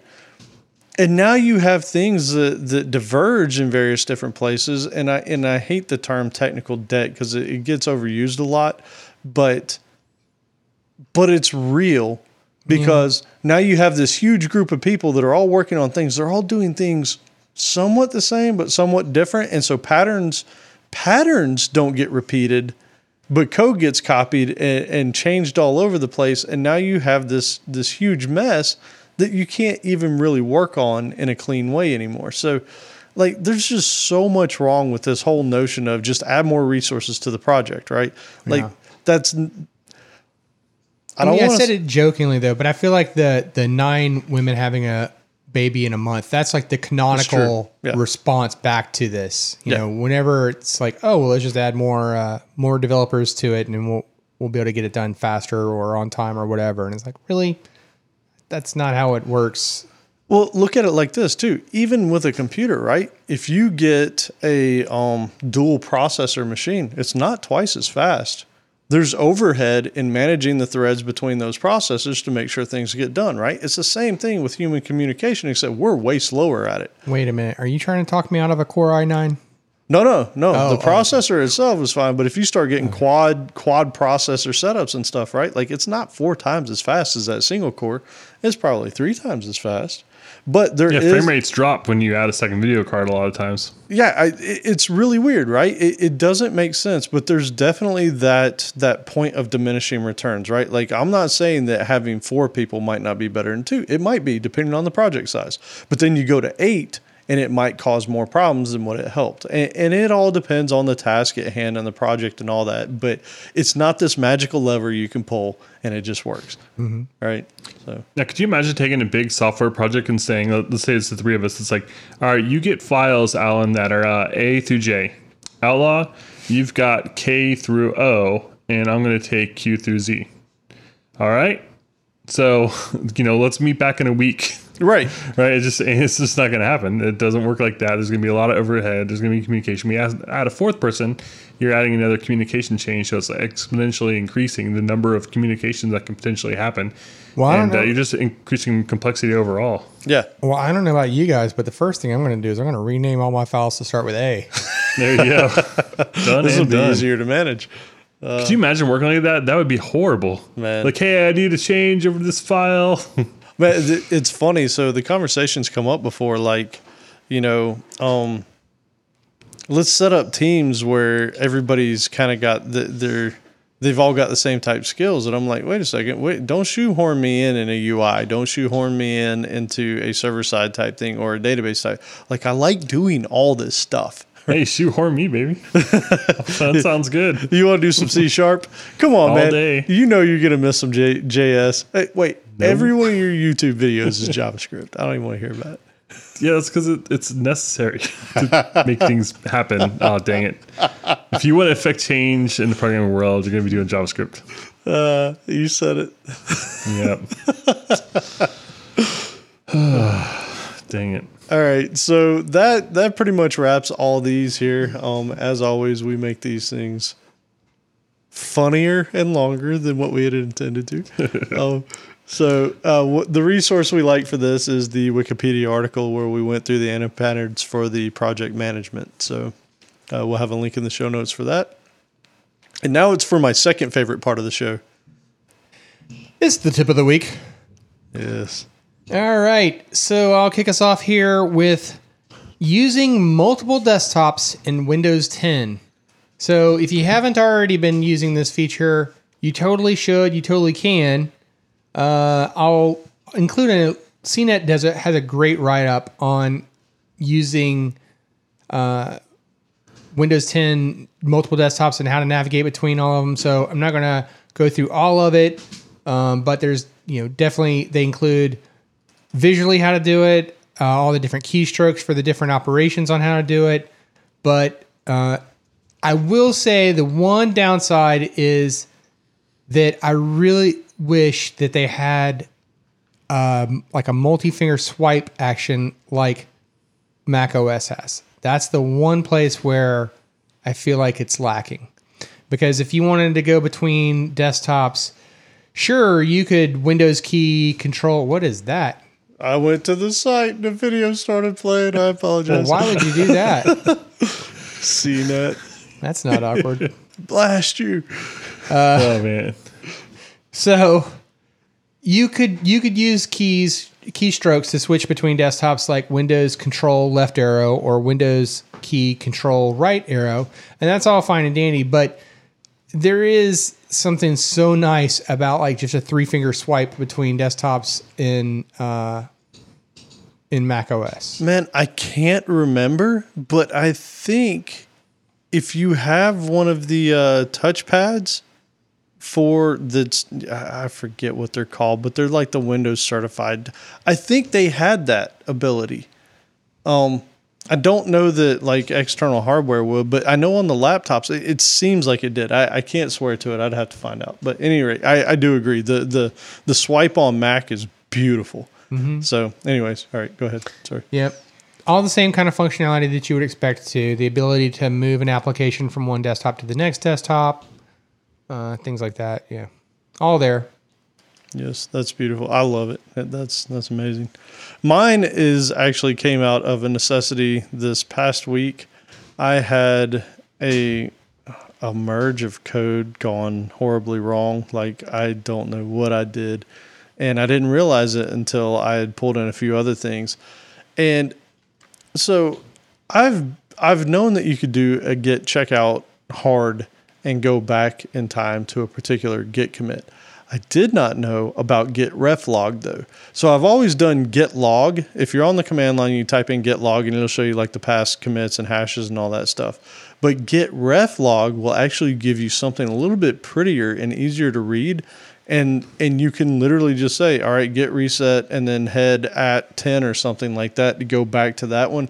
And it makes it very easy, or git checkout hard and then, head at 10 or something like that, and it will take you right back. So git ref log is really what I'm getting at here, and I've got a link to the Stack Overflow answer that had gotten me in this direction and kind of saved my hide on something that I had screwed up.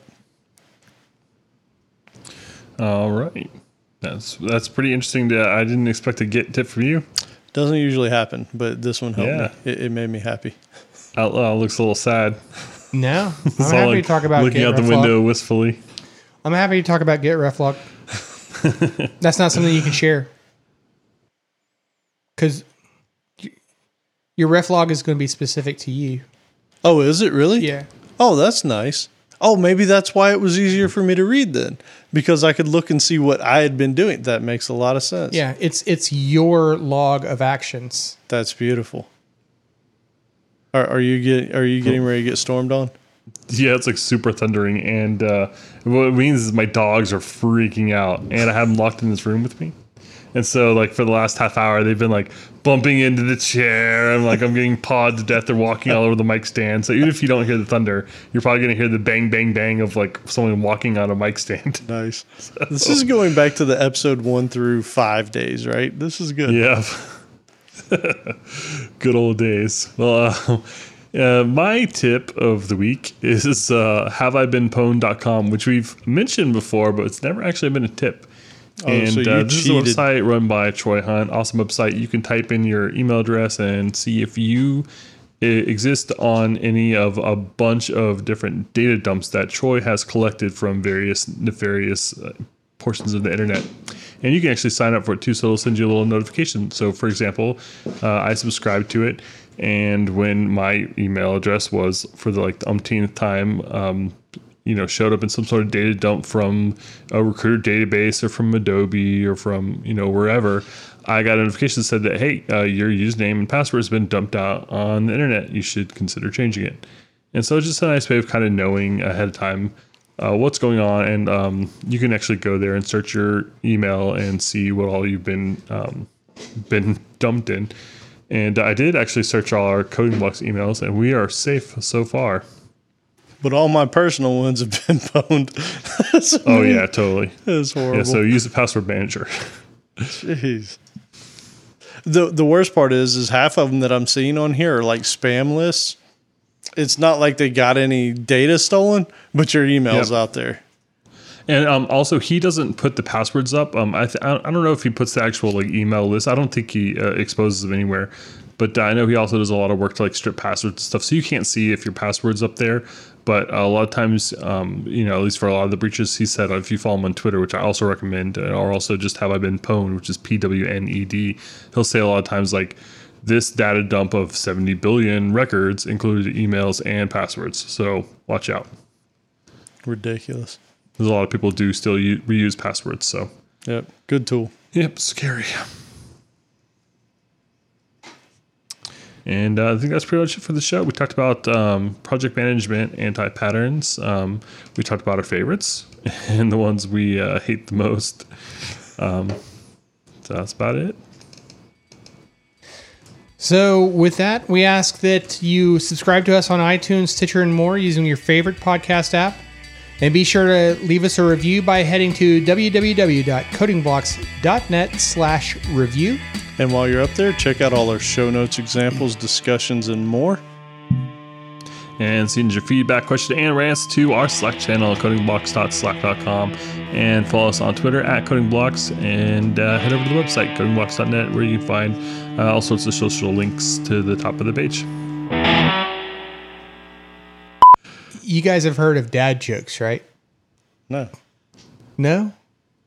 Like the corny jokes that dads would say. Alan, what do you do on the internet all day? Yeah, man. This is not the first time we've had a problem like this. What is going on over there? Look, guys. Do you even use the internet? I don't. Like, I Do literally... you even know what a meme is? I do know what a meme is. I've seen those. I've heard of them.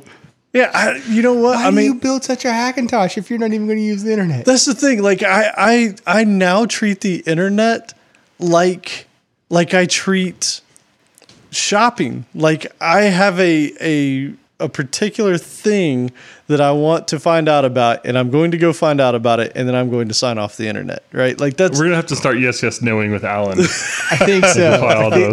You know what? Man, Joe, you've hit on something here, man. We shouldn't do this, man. That's wrong. That is our objective for the next episode. We're going to Yes, No with Alan. Man.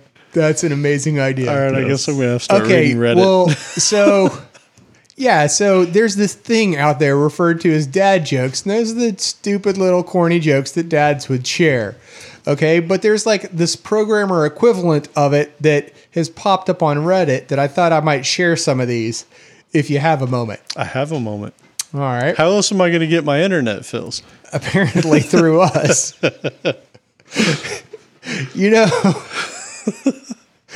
It's bad. If you think that Google is the internet, then that's when you know that you're not using it correctly, right? Like the internet's the little E, right? Man, I have my very small slice of the world. All right. Why did the function get divorced? Why did the functions get divorced?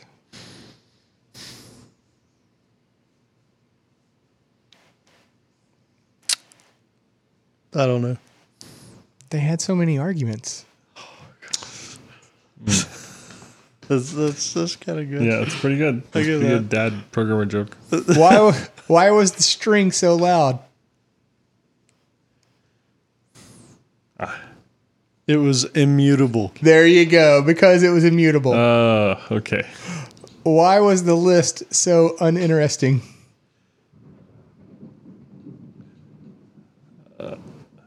It was empty. Like it was forward only. It was one-dimensional. Oh my gosh. That's a reach. Why did the int drown? I don't know. I don't know any of these. Why did the intro? I don't know. Because it wasn't floating. Oh, come on. Let's see. What would be another one? Did you hear the one about the global variable? Everyone else did. That's way funnier than it should be. I knew you'd like that one. I knew you'd like that one. I'm going to have to go before these dogs freaking run me over. All right. Last one. Why was the class so good at everything?